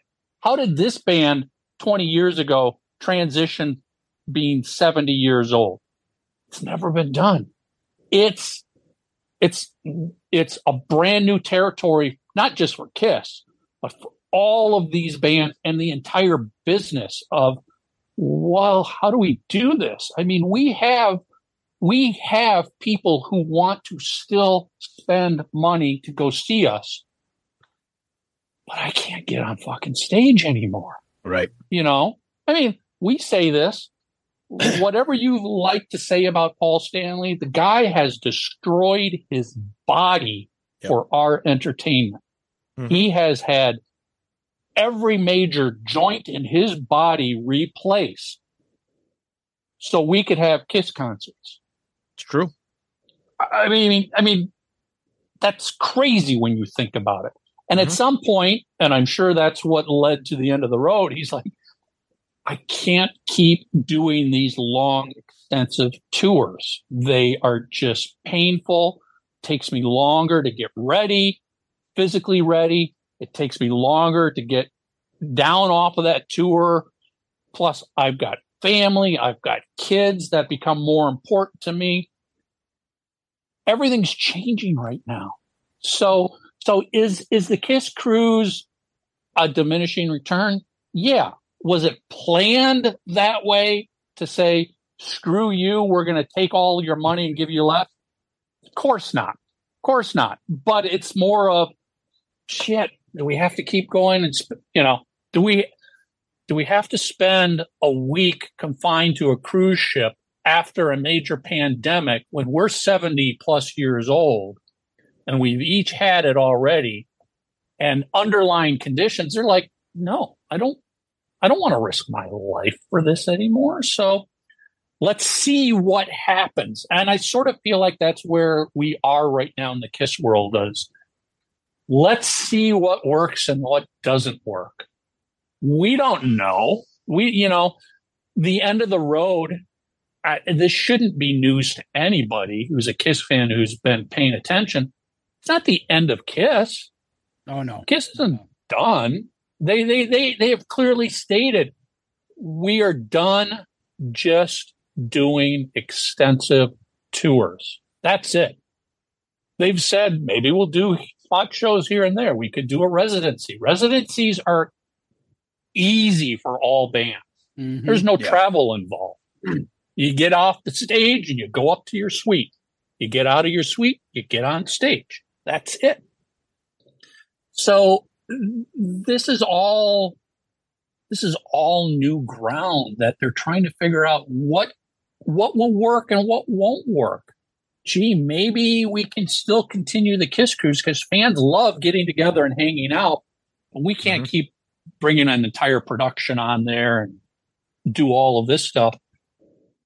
They might see that the fans don't like it, and that does end the Kiss cruise. Or, it goes back to the argument people have always said, well, do you think Gene and Paul will replace themselves in the band? My honest opinion is they'll try it. And they're like, will you go see it? I'm like, no, I got to wait and see what it looks like and sounds like before I can make a decision. I've seen cover bands before. Yeah, but some of them are really good. You're right. Yeah, I mean, this may, again, we've talked about our speculations on what that could be, but the whole point is, at least for me, I'll just wait and see first. How does it look? How does it sound? What's it like? Does it have the energy? Is the energy completely gone? Is the is that secret Kiss attitude gone because it's all new people. And I think it wouldn't work for me. But at least for me, I can't sit here and say no because we don't even know what it is going to be yet. It's sort of like, don't comment on our podcast episode until you listen to what we say. I'm not going to comment on Kiss replacing Gene and Paul until I see if it's done, until it happens. What does it look like? Who is it? Yeah, and, but and what are they trying to sell it as? Are they trying to go back out and go, oh, we're still just as big and come see us play an arena to 20,000 people? Or are they realistic going, yeah, we know it's not the original band, so now it's just going to be a couple thousand seater theater that we play. But maybe they go into, hey, maybe that set list gets completely opened up now. And all of a sudden it's really exciting because, holy crap, they're going to play Peter Criss's solo album. Then Woo-hoo! I would say no. No! Lisa, go ahead. Lisa, go ahead. Question. If next year, if let's say, okay, next year's cruise, right? And Kiss not going to perform and makeup, whatever. Are you guys still going to go? Oh yeah, we already. That's already been determined. We're going because we have such a blast on it with the other. That's what's my point is. You guys were saying like they got rid of some of the things, but would that deter you from going? I have not been on a cruise yet because same thing with like Mike saying, Tuli's birthday is around there. My kids were young. Like the first cruise was what, 2011? Is that right? Yeah, correct me if I'm wrong. I think so. 2011. My son was born. Yep. He was like an itty bitty baby. So, and then, 2012 happened. My kids were tiny and, I didn't want to miss that Halloween with them. Sure. Yeah. Family comes first. Of course. And then when I told my kids, like just 2 years ago, I think it was last year, I said, Kiss they're not going to do the cruises anymore. I think that Kiss isn't going to perform. And my daughter said to me, why didn't you ever go? And I said, James was like baby and you were little. And she goes, so you didn't go because of us? I'm like, well, yeah. It was like, and she goes, well, Mom, you can go now because we're not babies anymore. Oh, nice. See, but Lisa, the thing is, Lisa, I'll tell you this. The reason why we're going, and Zeus and I have said this the last 2 years. Yeah, the Kiss thing is great. To me, Kiss is almost secondary to my enjoyment of the cruise. That's what Mark says. The bands that we saw this year and the experiences that we had with our friends on the cruise, Kiss is just like a backdrop to the cruise. Yeah, so to me, the cruise that they're going to have in January of 24, they're going to do the Sail Away show in no makeup like they always do.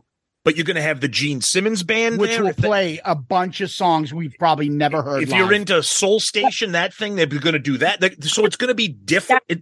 That's awesome, right? Oh, absolutely. It's going to be a different experience. And these other bands that they have, it's like I say, the Kiss is like the backdrop to the cruise.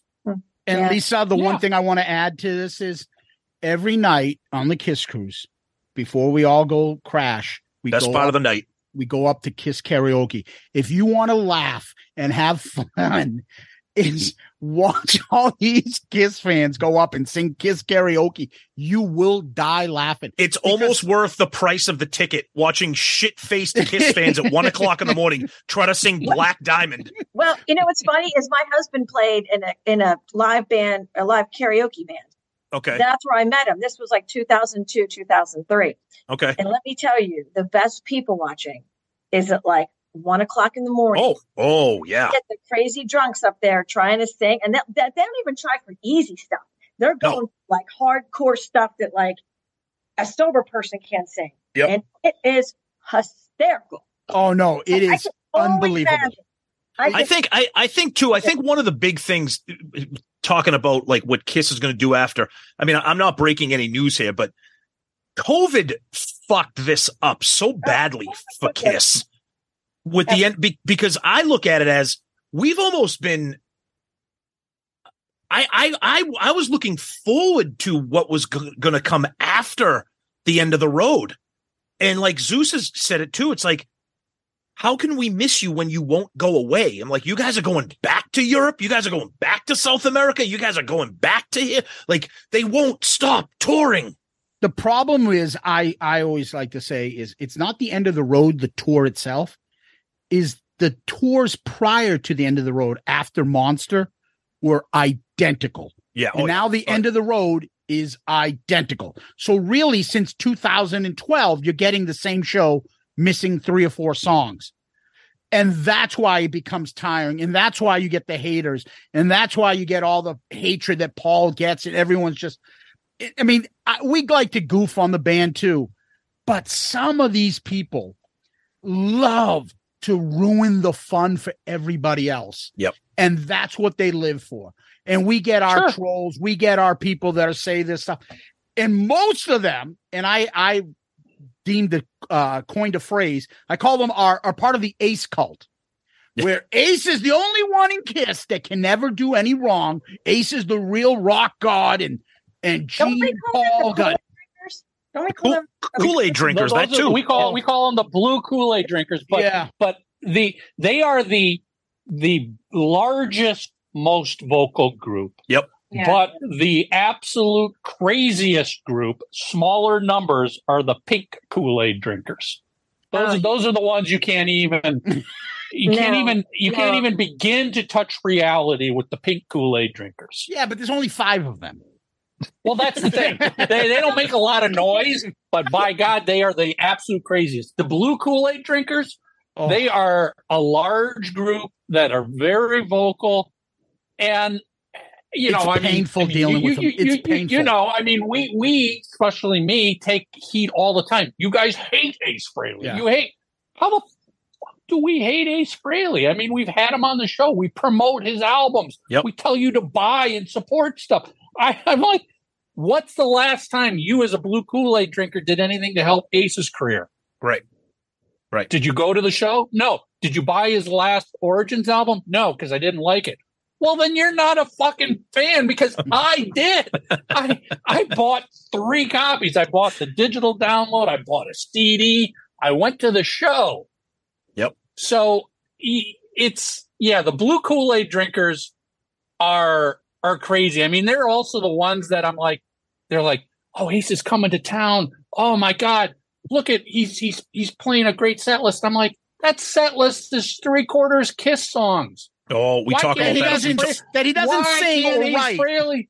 We talk about that all the time. Ace Frehley play his own solo material? He had plenty of great solo albums he can play from. He doesn't need to play Love Gun. We say the That's same stupidest thing. song. That's we saw Ace or Deuce.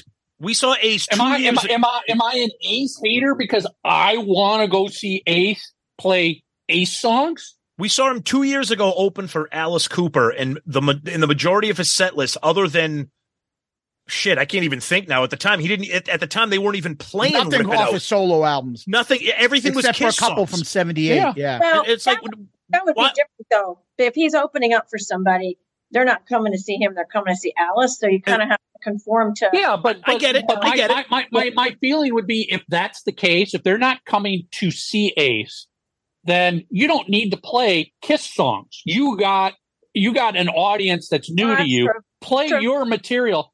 And anybody who is going to see Ace is a diehard Ace Frehley fan. The casual Kiss fans are not going to go see Ace Frehley in concert solo. Actually kicks ass. Oh my God. I don't need Incredible. them. I don't need to hear them play Strutter. No. That is I agree. I mean, so this gets all back to we can criticize, but we still love. Yep. I can't stand Ace Frehley's vocals on his solo albums. What are you talking about? 78 album. The 78 album was fine. Yeah. Everything else, I'm like, Ace, get somebody who can fucking sing lead vocals, and you just play lead guitar. I, as a Kiss fan from 1976, fell in love with Ace Frehley's guitar. Yep. Not his vocal. Yeah. So please, but I'm not I'll get called a hater because of that, but it's like, no, I still buy it. I still buy the music. I still support them. I still tell people, if you want Ace to keep doing stuff, you've got to go buy what he's doing. But otherwise, he won't book shows. He won't do albums again. He won't release merch. You got to support him. But here's the thing, Mike. Look, we tease Ace all the time because of how he looks and how he sounds now and everything. I love Ace. I'm not a huge fan of his solo career, but I know that I don't want to hear Ace sing Led Zeppelin or Jimi Hendrix songs. Those Orange albums are terrible. And I don't know why he keeps making them. I would rather hear new material. I would rather listen to an album and say, he tried to make new material, but I just don't like it, rather than hear him sing Good Times, Bad Times and make me want to kill myself. I don't like any band that does a covers album. To me, when any band does a covers album, that's good, Lisa. That's a tribute album. That was great. That's a cash grab. Kiss My Ass. I love that album. That was save our asses and buy time until something happened with our career. Exactly. Because basically, I think if you look at any band out there who releases an album of cover songs that influence them, they've run out of steam. Their career has hit the end of the road. They've run out of material. A record label is not supporting them anymore. It's a album a band will release to buy time. Nothing more than that, because those albums, I will buy them to support my favorite artist. I will listen to it once, and it gets put on the shelf, never to be heard from again. Because to your point, if I want to hear Led Zeppelin, I'll go play Led Zeppelin. Right. I won't play Ace Frehley doing Led Zeppelin. Right. But I sing so sweetly, don't you think? What? I'm sorry. I was just throwing my Ace impressions I like to do. I was saying I sing so sweetly. That's why everybody wants me to sing duets with them. I'm going to do one with Robert Plant next week. He needs to stop. And God bless him. But the thing that bugs me is the Kiss haters that give Ace free passes. He's doing box sets of fucking cassettes. But, and then he'll throw his digs at Kiss. Oh, Gene will do anything for $1. And that gets put on Kiss, but not on Ace. Or, Tommy's wearing the makeup. Tommy's fake. But you had no problem when Eric Singer was wearing Peter's makeup. You played with that. You weren't saying anything about that. But all of a sudden now, oh, yeah, Tommy, get away. Give me my crown back and put me in the band. Like, it's that.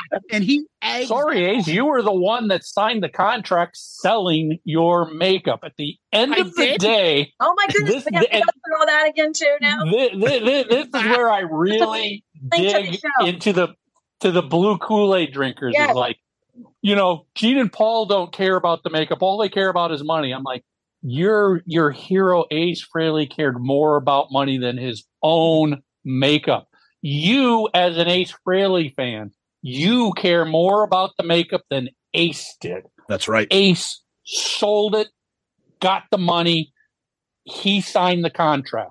I'll tell you right now, more tiring than the set list discussion is the Tommy and Ace wearing the Catman and Spaceman discuss. I can't stand that. I know everybody's got their opinion on it. Look, the way I look at it is maybe they'll change the set list. They're never changing Tommy and Eric. They're never taking that makeup off. It would be a disastrous, absolutely stupid, horrendous business decision to get rid of that makeup. You can't do it. Who in their right mind would? Hey, Coke, you need a new flavor. Right? How'd that work out? We got to go back to the. We got to go back to the original. That's what they branded those four. I don't blame them. Talked about in the failure when we posted. Oh yeah, go ahead. Yeah, that's when we posted the Vinny failure and Eric Carr. We weren't saying they were failures as people.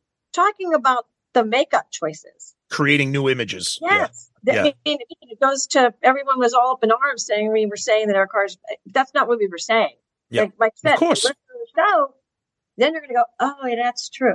So I mean, the reality is, okay, Eric Carr has more recognition and notoriety than Vinnie Vincent does, for sure. Yep. Vinnie Vincent's makeup. How many casual Kiss fans, casual music fans know that makeup? Yeah. Right. Because it toured the U.S. one time. And a tour that bombed. Yep. And it was never on the cover of any Kiss album. No videos. Right. No videos, no official music videos. So nobody knew that makeup. That makeup did nothing to help sustain Kiss. And poor Eric Carr. I'm sorry, Lisa. Go ahead, Lisa. Sorry. If you just saw it and no one told you what it was, would you even know what his makeup was meant, like what it was supposed to be? I still don't think Eric Carr looks like a fox. I like Eric Carr, but I'm like, I don't know what that is. But nobody knew that he was the Unk Warrior. Right.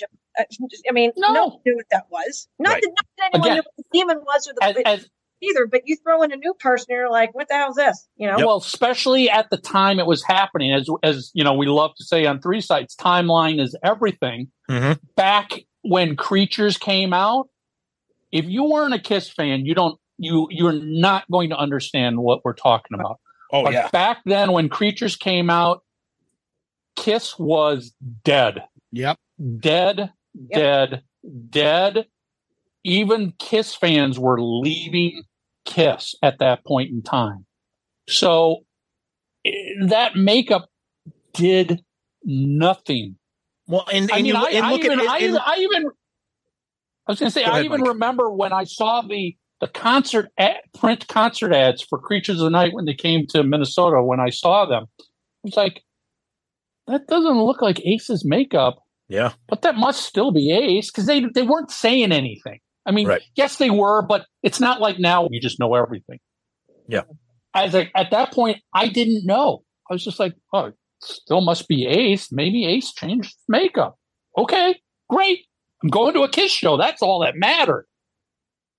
A Kiss show that was half the arena, the upper level was blocked off, and it was still only like 4,000 people that showed up to it. So, I mean, that's what we were talking about is the reality of Eric Carr's makeup and Vinnie Vincent's makeup might have seemed back then like the thing to do. And frankly, it was the only thing they could do because they couldn't use Peter and Ace's because Peter and Ace still owned their makeup. But looking back at it now, that was, as Paul is so fond of saying, what's next? Giraffe Boy? And, I mean, the whole. Yeah. One thing I want to add is look at the Three Stooges. We all know the Three Stooges. They've been dead for like 50 years, right? When you still see advertising Three Stooges, it's not Mo, Larry, and Curly Joe. Right. It's always Curly because that was the face that people put with the Three Stooges. So when they market the Three Stooges to this day and they put the T-shirts up and people are still buying stuff, it's not with Shemp. It's always with Curly because those are the faces that the brand built. So why the hell would Gene and Paul sit there and say, let's put something else up there? How many people are going to be like, I guess the Kiss fans will be like, oh, I need to get the set of all 6 faces because there's 6 different makeup faces. But most people will be like, what's this? They won't recognize that guy's a Kiss member. But if they see Ace makeup, the Spaceman makeup and the Catman makeup, even though Gene and Paul, the Star and the Demon out there, they'll still say, oh, that's Kiss. So why would they lose that? That's stupid. That's my brand. That's my money. And this whole gets back to back in 1973 when all this started. They never thought this was going to be something they had to deal with. Right. Geez, do we have to deal with replacing members and coming up with new makeup? That was never a thought. This is them looking at their business, and every band is a business, and going, what makes sense to keep this business alive another year and another year and another year and another year? Those 4 logos, those 4 makeup images are, like the Mickey ears, or it's like the Darth Vader helmet. It's like the Spider-Man face. It's like the Iron Man mask. It's marketing for infinity. Absolutely. You can take the KISS logo and at least Gene's makeup, and you could probably show those to anybody on the planet. Yep. Reasonably anybody on the planet. Right. They may have never heard a KISS song. They may have never seen KISS in concert, but they will know what that means. Yep. To your point, it's like Disney. It's like Apple. It's like Coke. They didn't set out to create a brand of that caliber. They did, and really we should hats off to them, because that's pretty incredible to create something that is so recognizable around the world and will live honestly forever. And past the lifetime of the original 4 members. This will continue. Mike, what do you think the next box set is? They're going to keep my They're going to keep making it. They're going to keep making them. My guess was going to be the debut album to celebrate its 50th anniversary, which would be next year. That's right. But does that mean no box set this year? I don't know. Or do they release it on the anniversary next year, but announce it this fall? I heard this is the perfect one. I heard that there's a box set coming out this year, and then the 50th anniversary for 24. But I don't know if they would ever do a box set for a non-makeup album, because everybody's like, oh, it'll be the anniversary. It'll be the 40th anniversary of Lick It Up. I'm like, they're not doing a Lick It Up box set, but maybe they will, because it's the first album with no makeup. I don't know. I don't see them doing Lick It Up right after Creatures, just because I don't think they want to. No, Vinny. I don't think they want to give Vinny attention twice in a row like that. Yeah. Would they do a non-makeup? They will do anything if the fans vote with their wallet. If you keep buying it, they will keep releasing it. Let me ask you this, Mike. That way. We had this as a question of the week, and we know what Paul thinks about it, but we also know how they like to sell merchandise and they like to market. And they know, or at least I think they know, what KISS fans think of Phantom of the Park. And it is the 45th anniversary of Phantom of the Park. Are they going to acknowledge that in any way? Lisa's shaking her head no. I don't think so. The reason I disagree is because listen to how badly they butcher The Elder. And look at what they did for that anniversary. They put out a picture disc. They put out new T-shirts. That's easy, though. Yeah, but keep in mind, and this is what we try and discuss and help fans understand is, so it's not just, oh yeah, that would make perfect sense and that'd be very cool. Right. Somebody else owns the rights to the Phantom of the Park movie. Right. It's plain and simple. That's owned by somebody else. Yeah. Now, can they get it? Sure, they probably could. Can they get it and afford what somebody's going to sit here and go, I don't know, I think the last I heard, like Warner Brothers owns Hanna-Barbera, so, it'd be like going to Warner Brothers and saying, well, how much for us to get this? Well, Warner Brothers and go, you're KISS, Universal, KISS, we're Warner Brothers. $50 million. I'm just making this up, people, so nobody quote me. Right. $50 million, and you can have the rights to resell this. And people are going to be like, fuck no, we could never make money doing that. So there's a lot of great things that could happen, but there's a lot of stuff that doesn't happen for simple contract and rights and ownership reasons. Of course. That we as most fans don't have any clue about. Go ahead, Lisa. No, I was going to say, what would they even what would they even include in something like that? Soundtrack. The soundtrack, the Magic Mountain concert, because that's been available on bootlegs. That's been available on bootlegs for years. It's pretty much like, a Blu-ray with a blue. Yeah, exactly. Ripping it. No, but seriously, they could make it into an actual soundtrack. theme, some of the original score, throw in some of that, and make it look like you would buy a soundtrack from the movie. A Blu-ray with concerts. A Blu-ray with commentary from Gene and Paul about how fucked up the production was. I don't have a Blu. I have some. What do I have? I have the. I have a laser disc. Oh God! Oh Jesus! Wow! A laser disc. You know, keep in mind the box sets so far are audio only as well. They are not including video in these box sets. Yep. So, which is interesting. It would be it's more affordable. It's easier, probably. I mean, video means somebody else filmed it, even though it's Kiss. Somebody else filmed it, and that somebody else owns the rights to what was filmed, even though it's Kiss. Mm-hmm. So when it comes to audio, it's either owned by Kiss or the record label. That's what it comes down to. Yeah, there's video complicates it a whole lot more as to who owns it, how much do they want for it.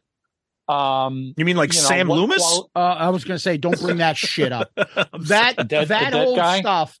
I don't understand it. I had to say it. I can't watch half cartoonish break. Half the song is there, then the other half is not, and then others.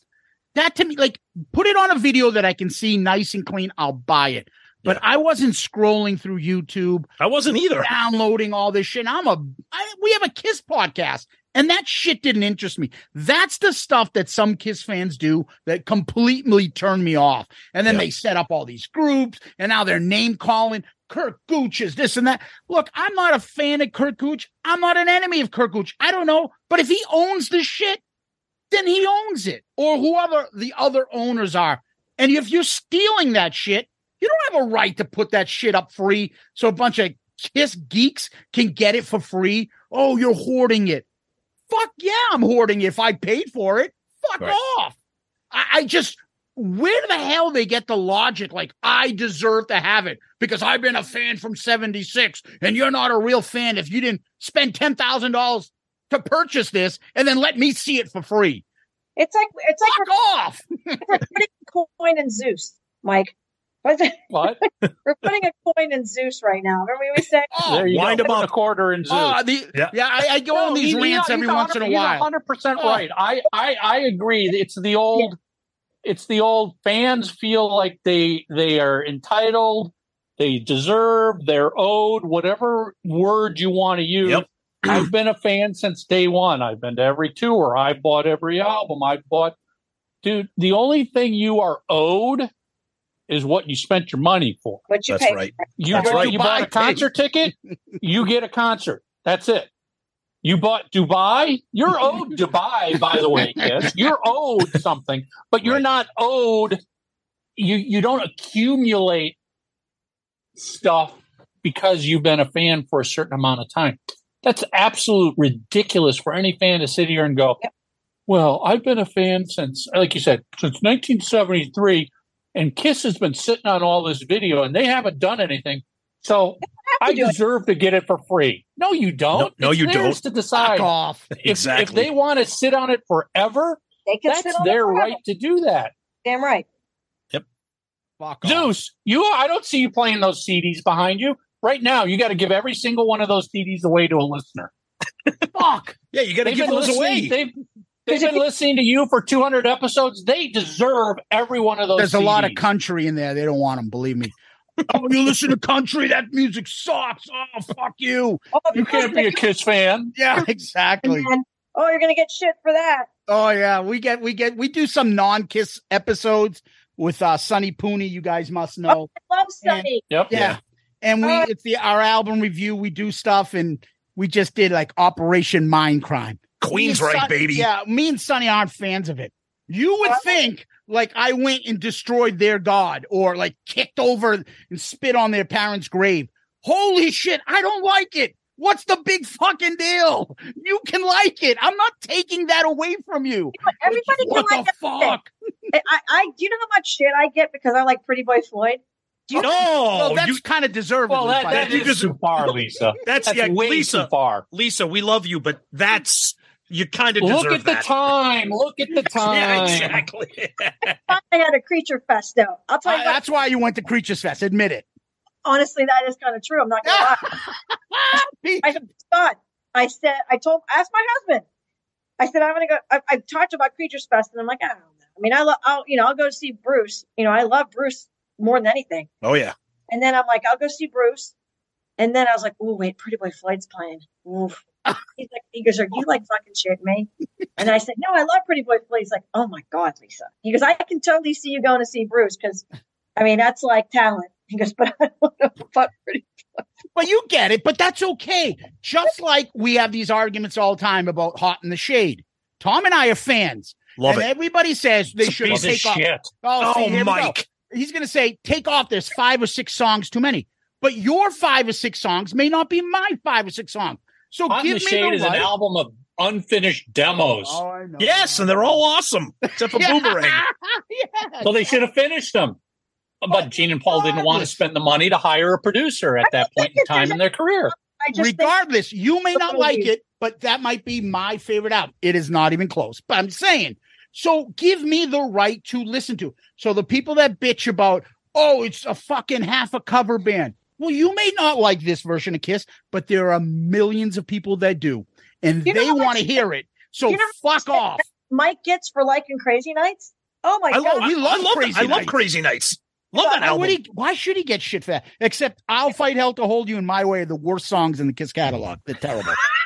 Fucking terrible. And listen, I get so much shit because I sit here and go, Alive 2 blows away Kiss Alive. I don't ever listen to Kiss Alive. Thank Kiss you, Mike. Alive, I could do without. I give the album full credit for what it did for Kiss's career, but I won't listen to that.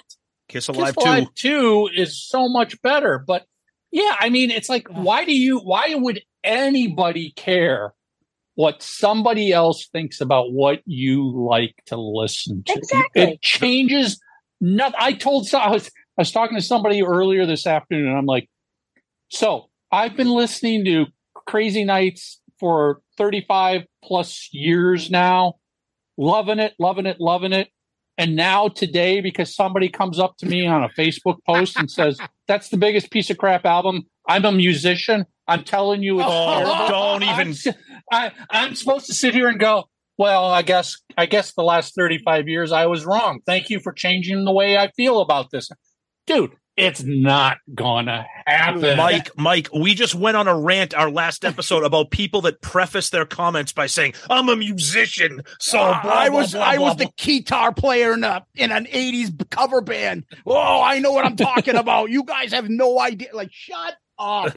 Just enjoy what you enjoy. Didn't Kiss play Crazy Nights on that opening night in Manchester? Didn't they play Crazy Nights? That song was part of the set list, they I think. switched that with Do You Love Me? It was part of the set for a little while. Yeah, they took it out for Do You Love Me because they played it in England when they went overseas because it's big there. Yep. And then they played it here for a couple concerts, and I think people were like, no. And they're like, all right, let's put Do You Love Me back in. They brought the balloons out. Remember, they brought the balloons out? It was awesome. Yeah, it didn't last long though, Lisa. No, I don't think it was only in for a few shows. I know, but I was like, oh my God, they have Crazy Nights. I thought it was fantastic, but you know, I think that song is a fun song. It makes you happy, makes you sing along. I mean, you know, I love the album. It's the Gene songs. Kiss is about. Wait a minute, it's the Gene songs, Michael, that are so underrated on Crazy Nights. I think so. Love them. I think it was the first album in the 80s where I was like, oh, okay, Gene's now seems to be paying attention again. He's singing better. Yep. He's writing better. You know, I'll go back to the crap on Animalize that Gene contributed, Burn Bitch Burn. Murder in High Heels. You're not a big fan of While the City Sleeps? Put my log in your fireplace. I want to put a log in your fireplace. It's like, you know, I can sit back now that we know what was going on back then. Oh, yeah. I can sit back and go, oh yeah, I know. Paul called up Gene and said, Gene, I need 5 songs from you for this Animalize album. If you don't get them to me by today, I'm going to put 5 of my songs in place of it. And Gene's like, hold on, let me sit down on the toilet. Here you go. Here's 5 songs. I've got a song right now. It's coming to me. It's a log in my fireplace, but it's coming out. Did you ever hear Craig Gass do Gene's roast? Oh, always. Yes. Yes. Al Pacino, these are lyrics from the Book of Animal. Yeah, when he does that, that's fantastic. Under Al's voice, right? Yeah, I mean, in your fireplace. To some extent, I mean, that says something about Gene's skills. He can write and just spew out songs just like that. Just like that. It doesn't mean I think it's good. the confidence level. It's the confidence that he has in himself. And you know, it's and we've had people on our show where we've contrasted Paul in the studio and Gene in the studio. Paul takes his time, and when he brings into the studio are done, finished, the best material he's got. Yeah, Gene brings in a duffel bag full of demos. Yeah, Gene brings in everything he crapped out that morning for breakfast. That's right. And it's like, here you go. Let's see if we can make something out of this. It's like, I mean, you know, and I'm sitting here as a person, I've never written a song, and I couldn't write a song, you know, and I admire anybody who could write any sort of song. Do you have $6,000, Michael? No, I would never do that. You can go write one with Gene in London if you'd like. At Abbey Road, right? You can do that at Abbey Yeah. right? God bless him. You know he's going to get people that'll do it. Absolutely. Well, and at the same point, it's like, if that's, you know, if that's your money and that will make you happy, God bless you. Go do that. Spend your money how you want to spend it, and don't let any of these other idiots on social media tell you you're spending your money the wrong way. Damn right. Do what you want. I mean, that's what it comes down. Hey, yesterday me and Tom went and saw the Winery Dogs. Excellent show. Oh my God, incredible! At the end, incredible. Richie Kotzen in his kind of weird way. He's a kind of weird guy, but he's like, "Hey, and don't forget, we got our new CD in the corner there, the merch booth, and pick up a T-shirt over there." And I turned to Tom and I said, "You're in the Kiss business, baby."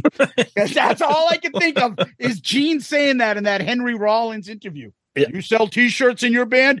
You're in the Kiss business, baby. And I'm like, yeah, he's right. He's just not playing the game where he's ashamed to ask to buy their merch. No. And he's not ashamed of money. And yeah, he wants money. Terrible song. Terrible song. Terrible song. Waiting for me.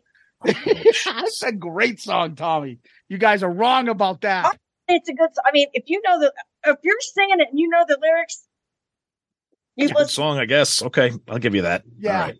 Well, listen, we've taken up a lot of your time. We're really appreciative. What's going on with Three Sides? Another 10 years? As long as this is true and this is honest, it's not a bit. As long as we have fun doing it every week, we'll keep doing it. Thank you. That's us. We don't give a crap what, obviously we don't give a crap what people think of the shows, of the guests.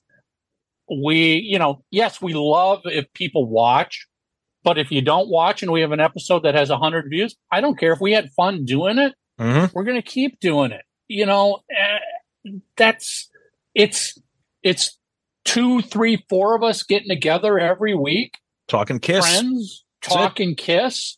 And sometimes we get some guests in here where we're just like, holy shit, this is some amazing stuff we're learning or talking about.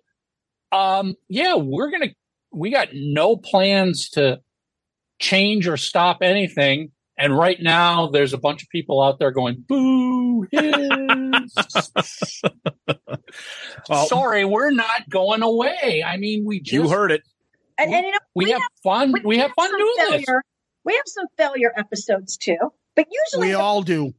And usually the ones that we always say this is a train wreck, is really the funniest ones. Right, Mike? Zeus and I have had that. Zeus and I have had that conversation too. We'll do an episode and be like, "Yeah, that was pretty good," and then we'll get feedback. Be like, "Did we miss something?" Everybody loves this episode. they're like, "That was the best episode you ever did." Or the ones you're proud of, and all of a sudden you get crickets. You're like, "What the fuck? You guys didn't like that?" I found that guy really interesting. You guys didn't like it? But usually the best episodes are usually at my expense. Oh, Lisa. That is true. Lisa usually pulls something like falling off a chair, getting attacked by a hummingbird. Something happens with Lisa that we're just like, and people are like, you planned that, right? We're like, no. 3 sides of the coin has zero show prep, zero scripting, zero planning of what questions we're going to ask. When we don't have a guest at the last, we literally sit here and go, hit record. I'm like, all right, let's just hit the record button and see where we go. And, it might go good. It might go really bad, but that's part of the fun, at least the way we do it. I mean, again, not taking away from anybody who wants to do well scripted and prepped out podcasts.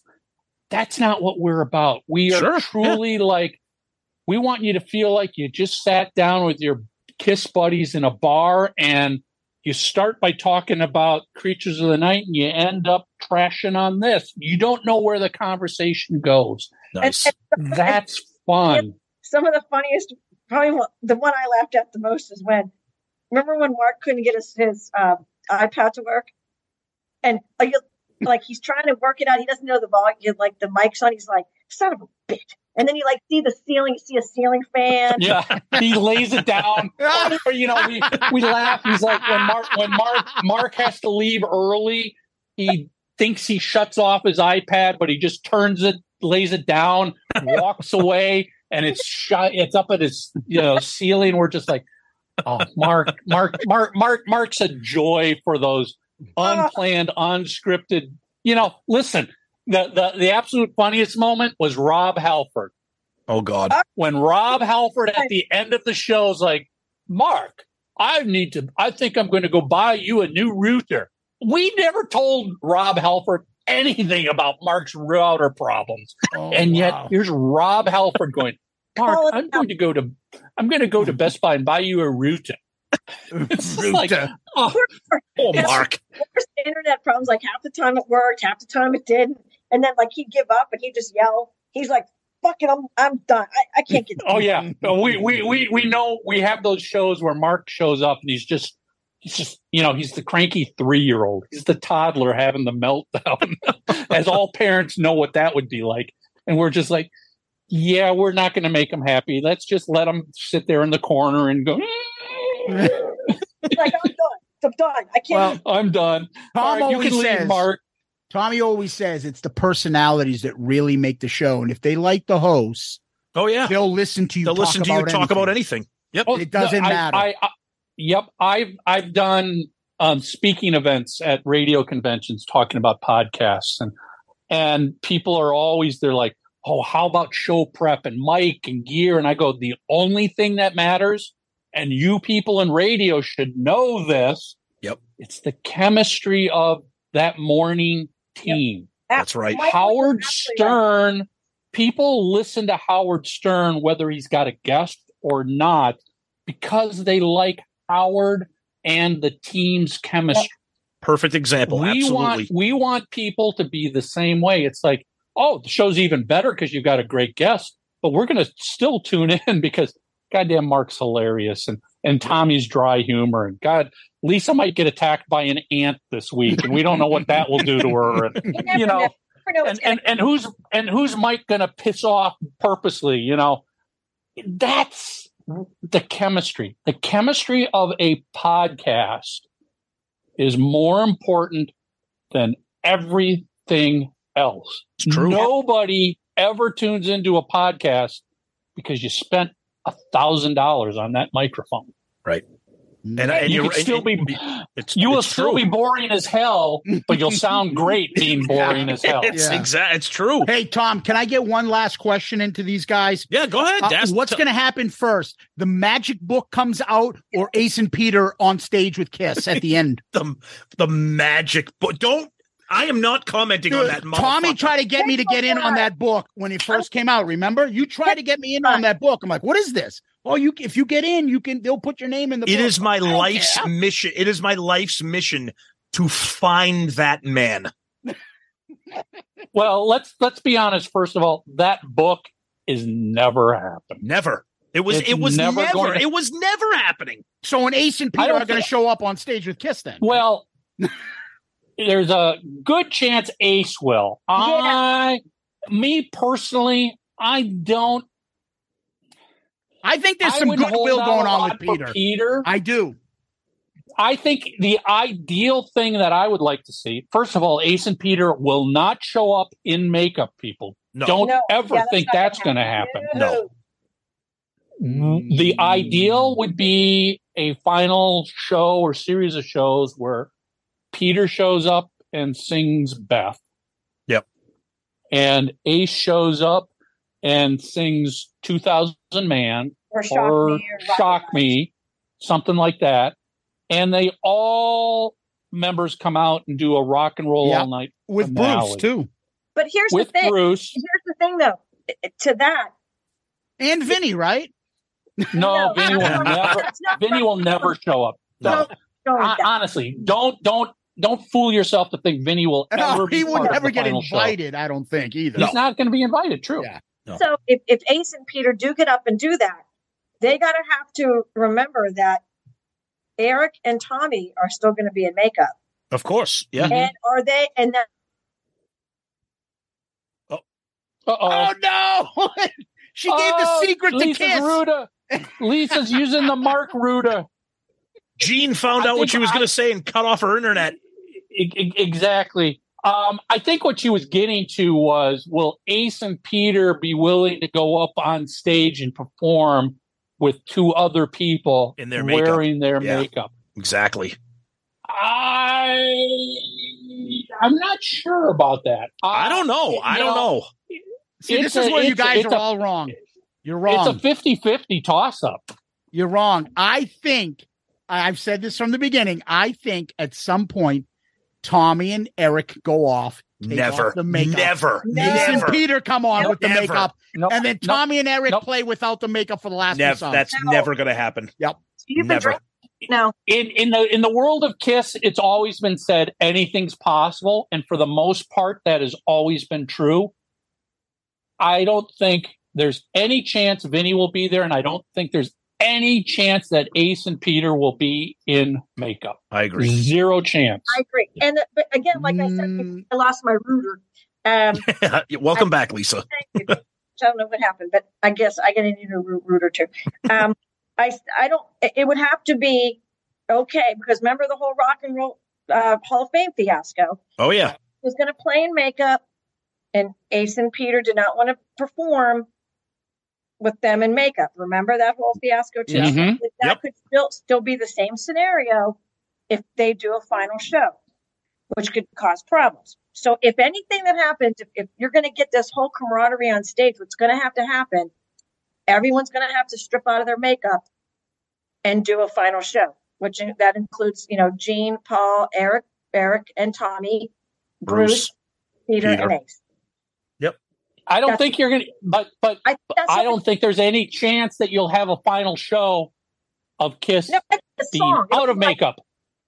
No, it'll be a song. Not going to happen. Not happening. I've been saying this for a long time, and Zeus gets mad at me because I'm such a downer. I think the final show is just going to be the last show. I don't think they're going to do. I don't think they're going to do anything. That's going to be disappointing, though. Then it's going to be the last show, but I'm going to have something. It's going to be weird if they don't. I think Gene They'll do and Paul, they'll do a big slideshow behind them with pictures. More fireworks. I think Gene and Paul have tried and want to try and do something. Honestly, I feel that. I feel like they want to.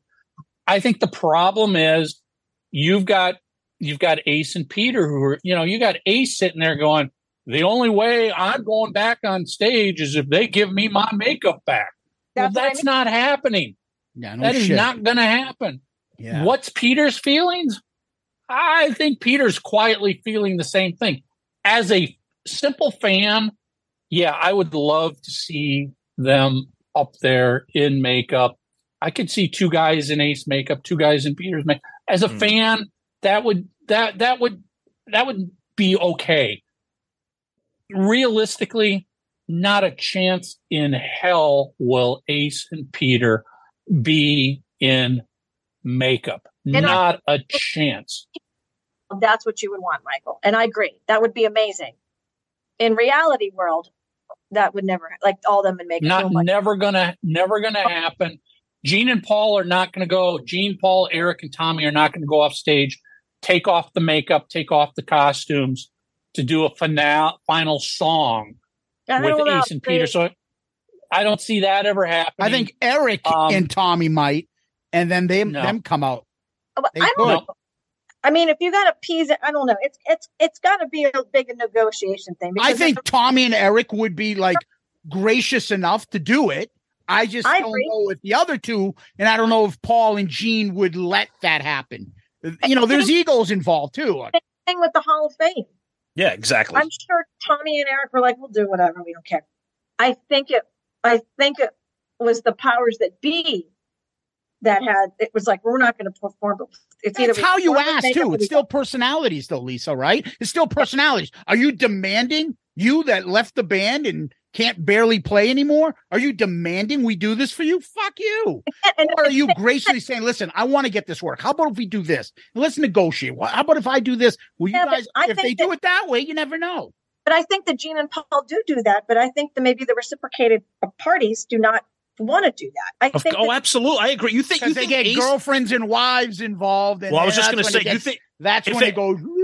Look, if this gets fucked up, it's going to be because it's Ace and Peter's fault. Sorry, fans. That's what's going to fuck this up. It's going to be Ace and Peter. I completely agree, and I think we've already seen. I think we've already seen that on Ace's part here. I mean, Ace has made comments in the last 6 to 12 months where he's like, the only way I'm going to go back on stage is if they give me my makeup back. That's right. Money too. That's big money. That's money and my makeup. Yeah. That's not negotiating and trying to make something work. That's sitting there making demand.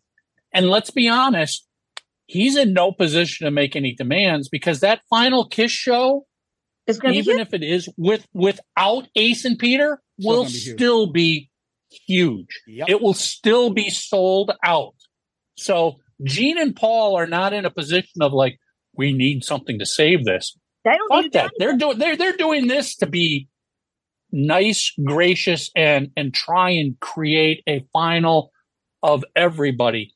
If the other two guys don't contribute to it, it's not happening. You know what it is? It's their lawyers talking to them like, Kiss is going to sell that as a DVD. Kiss is going to make an album out of that. Are you getting any cut off that? We need to get some royalties off. Like, fuck you. You're not in the band. You don't get it. We'll pay you a fee for performing, and that's it. You don't get cut off our digital. You don't get cut off our albums that we put out of this. If they were smart, they would do it. That's the problem. Of course, if they were smart, yes. And even though it might not be to their monetary standard, their expectations, which are high, you got to step back. I mean, yeah, I'm sure whatever it is, it's not going to be like, a minuscule amount. I'm sure it's going to be a substantial amount to you and I, but it's like, you got to step back and go, you know what? I'll take that amount and I'm going to do this show and I'm not going to negotiate. I'm not going to cause rips. And because I think that's what happens is they give them a set amount and they go, we want more. We want more. We want more. We want more. And that's where the problems start. And I'm sure it's not, it's an amount that is not like, okay, we're going to give you $50,000 to do this show. I'm sure it's not something like that, but it's the greedy. That comes it'll keep him off the road for 6 months at least. It'll save him money from touring as a 70-year-old, and you can make more money doing that. And maybe a year's off the road of your life. Take the money. I'm sure that Peter and Ace would benefit from that amount. Yeah. And if they just took it and didn't look into it so much and try to negotiate and do, Peter ain't living off the one for all money. I don't think those negotiations are going to be very sunny. Let's just put it that way. Yeah. Mike, not going to be a sunny negotiation. No, it won't be. Mike, tell everybody where they can find you. Obviously, they know where they can find you, but tell everybody your website, your socials. Where can everybody find you guys? You can go to 3sidesofthecoin.com. That's got links to all of our socials on there, or you can search for 3 Sides of the Coin on Facebook, on Twitter, on YouTube, on Instagram. You can listen to the podcast anywhere podcasts can be listened to. I mean, anywhere you get an audio podcast, right? We're there. What? We're on Spotify, right? We're on Spotify. We're on iTunes. We're on YouTube. I mean, the big channels where people listen most are YouTube, Spotify, and iTunes. Awesome. Guys, And basically every week a new episode. And we can also catch you on the Kiss Cruise you two this year, right? yes, it's in January. You have no excuse now. Come on. It's in January of 24. Yeah, I Lisa- still do. I don't Lisa, want to be on a cruise ship with 3,000 crazies. You're going to come, and then But there's- right when you we don't walk have any by, bur- I'm going to spray it right on your back.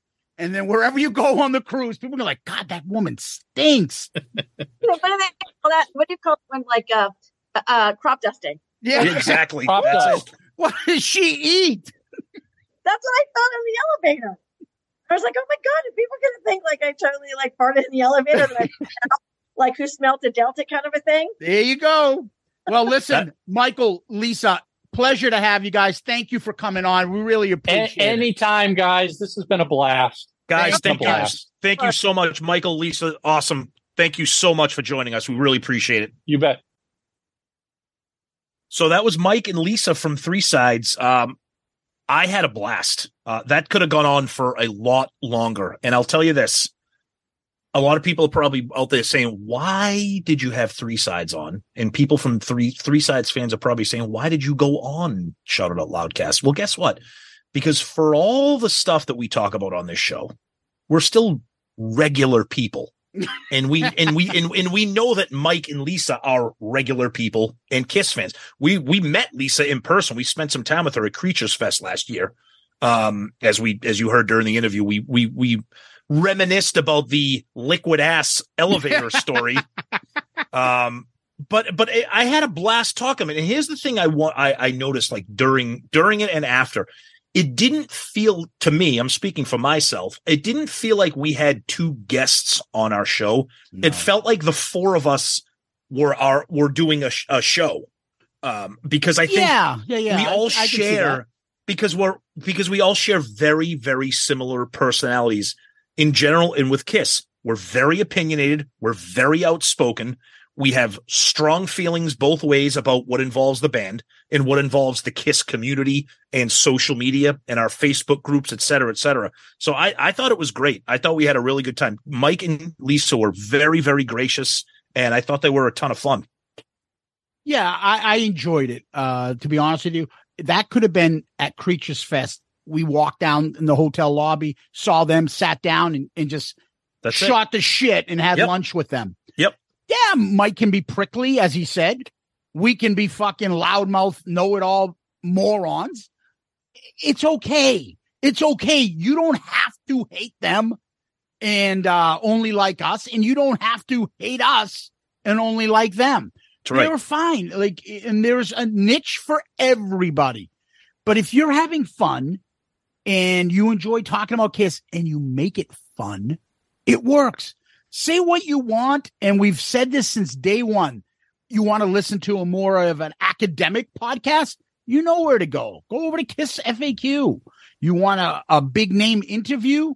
Boom, you can go to Three Sides. You want somebody to do a Kiss draft and do Ace impressions? Come over here. But say fucking something. That's why I can, we joke about them. I need my meatloaf sandwich. We can joke and shit like that, but we will tip the fucking hat because they don't care if they piss off people.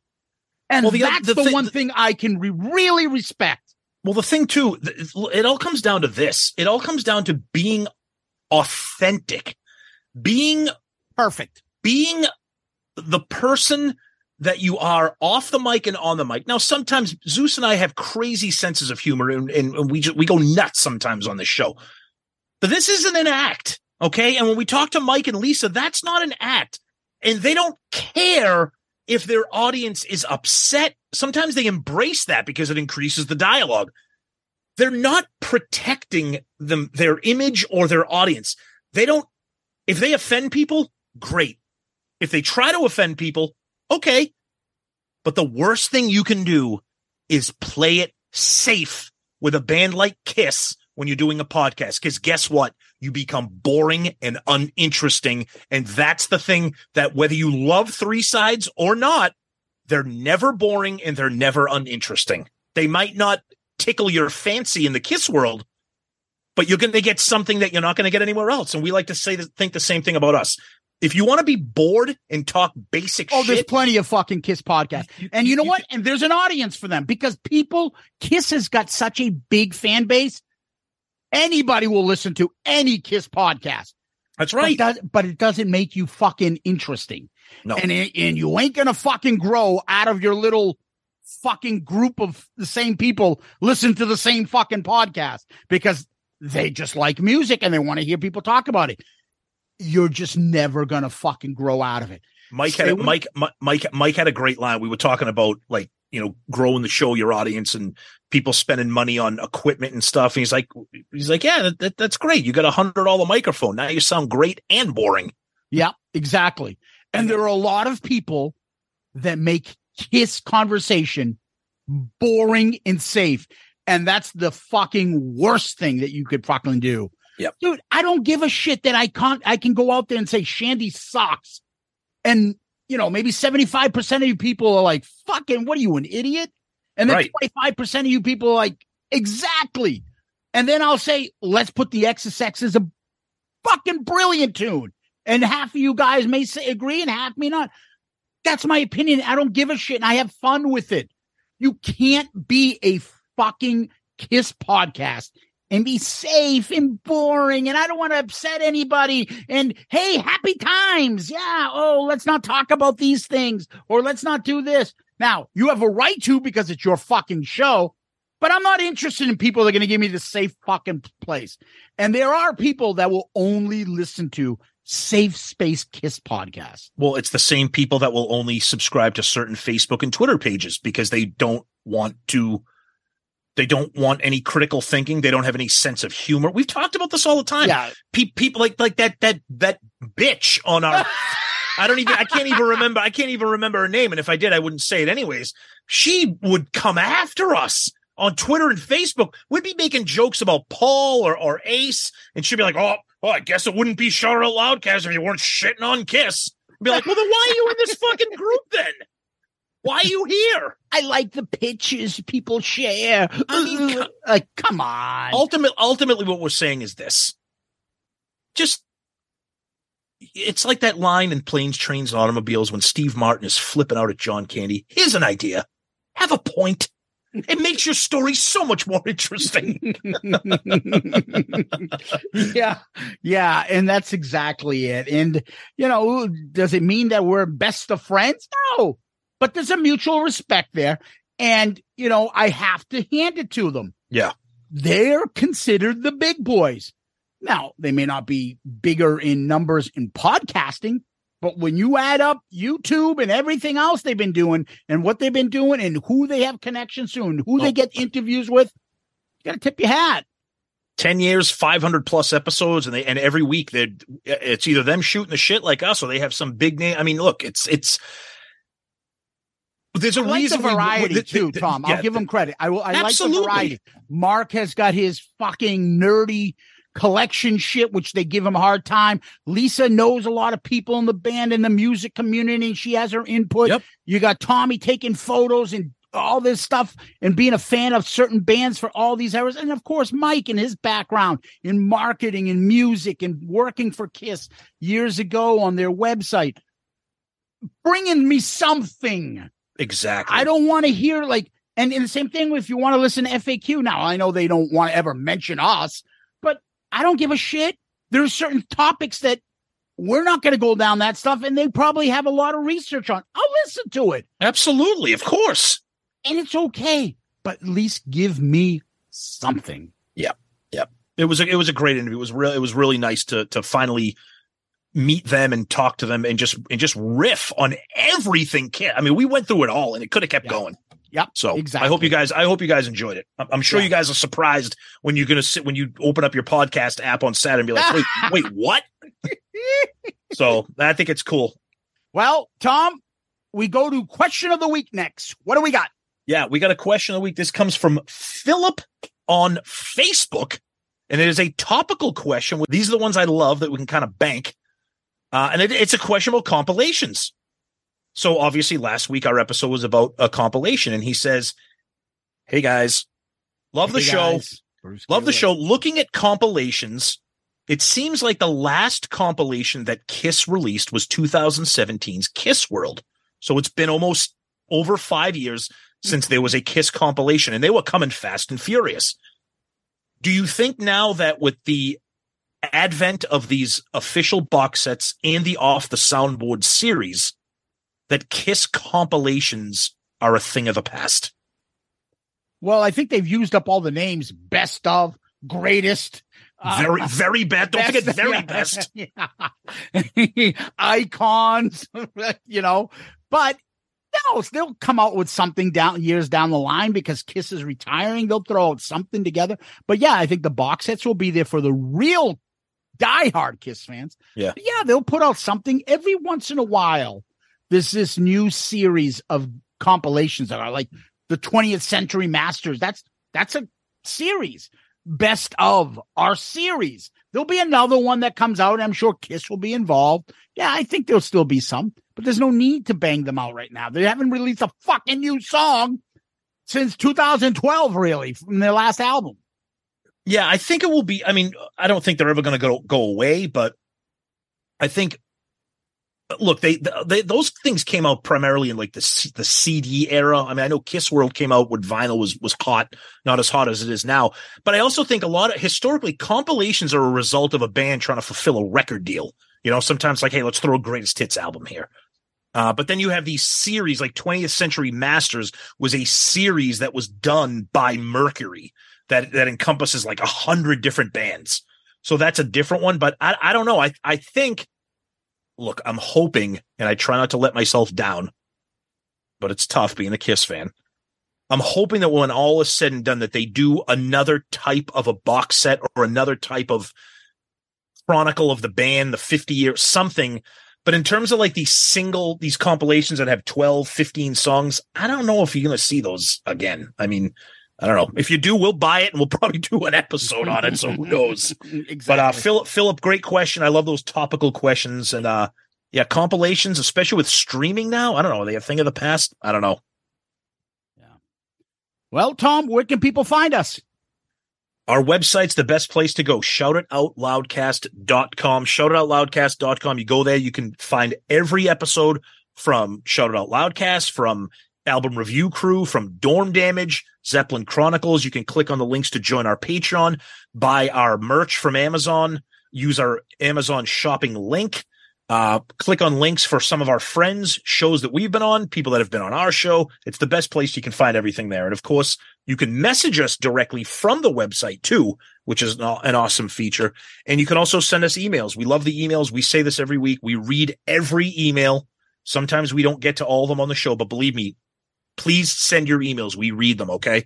And that is shoutitoutloudcast@gmail.com. And of course, our social media, Twitter, Facebook, Instagram, YouTube, very active. Tag us, send us DMs, tell us what your plans are for this end of the road tour. Are you going to go to these shows? Are you going to try to go to Madison Square Garden? I could tell you, I don't care if we're sleeping under a subway car. We're going to those shows. Hopefully both of them. But that's a story that'll be down the road, end of the road, maybe. And of course, as we mentioned earlier, our wonderful Patreon family and our buddy Tony from Australia. Thank you so much for becoming part of that family. And we always like to say that we are a proud member of the Pantheon Podcast Network of shows.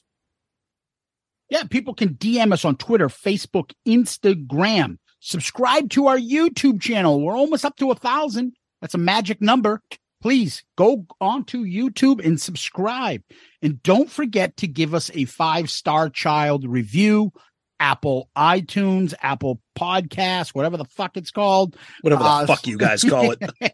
Spotify, Stitcher, Facebook, wherever they give 5-star reviews, please give us one. That's a great way to help out the show. The other way to help out the show, as Tom mentioned, is our Patreon family. And then you can get merch. Now, it was awesome. We talked about it. We just released a Dorm Damage episode. We saw the Winery Dogs. We run into 3 Patreon members. Each one of them had our gear. Awesome. Oh, so. And we we mentioned that in the Dorm Damage Winery Dogs concert review. We don't want you to think that we saved that for the end of this. We spent a lot of time talking about them earlier. So yeah, that was AJ, Rudy, and John, I believe. Yes. Great time. And they all had our merch. So that picture will be on our website. So if you want to get on our website as well, make sure you get your Shout It Out Loudcast gear. You can get it on Amazon, or just go to our website, hit the link, go to our Amazon store, and you'll find Shout It Out Loudcast gear. Take a photo, send it to us, give us permission. We'll put it on the website. Yep. I always like to repeat our email, shoutitoutloudcast@gmail.com, shoutitoutloudcast@gmail.com, and the website, shoutitoutloudcast.com, shoutitoutloudcast.com. We worked real hard on the website. It's really interactive. You guys are really using it.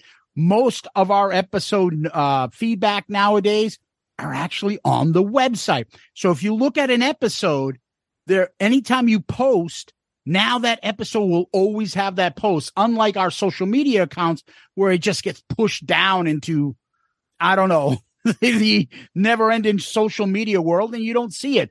But on our website, your post will remain, and then people can comment on that, and it just nonstop and continuous. So please use our interactive website. We really appreciate it. Shoutitoutloudcast.com. So we always end with famous last words. Tom, do you have any? Oh, God. Yeah, I don't know why I'm torturing myself with this one, but I'm feeling nostalgic because it's the end of the road. And anyways, once upon a time, you were a child, but that was yesterday. Believed that magic in your heart would never fade away. But hold your head up high and let your spirits fly.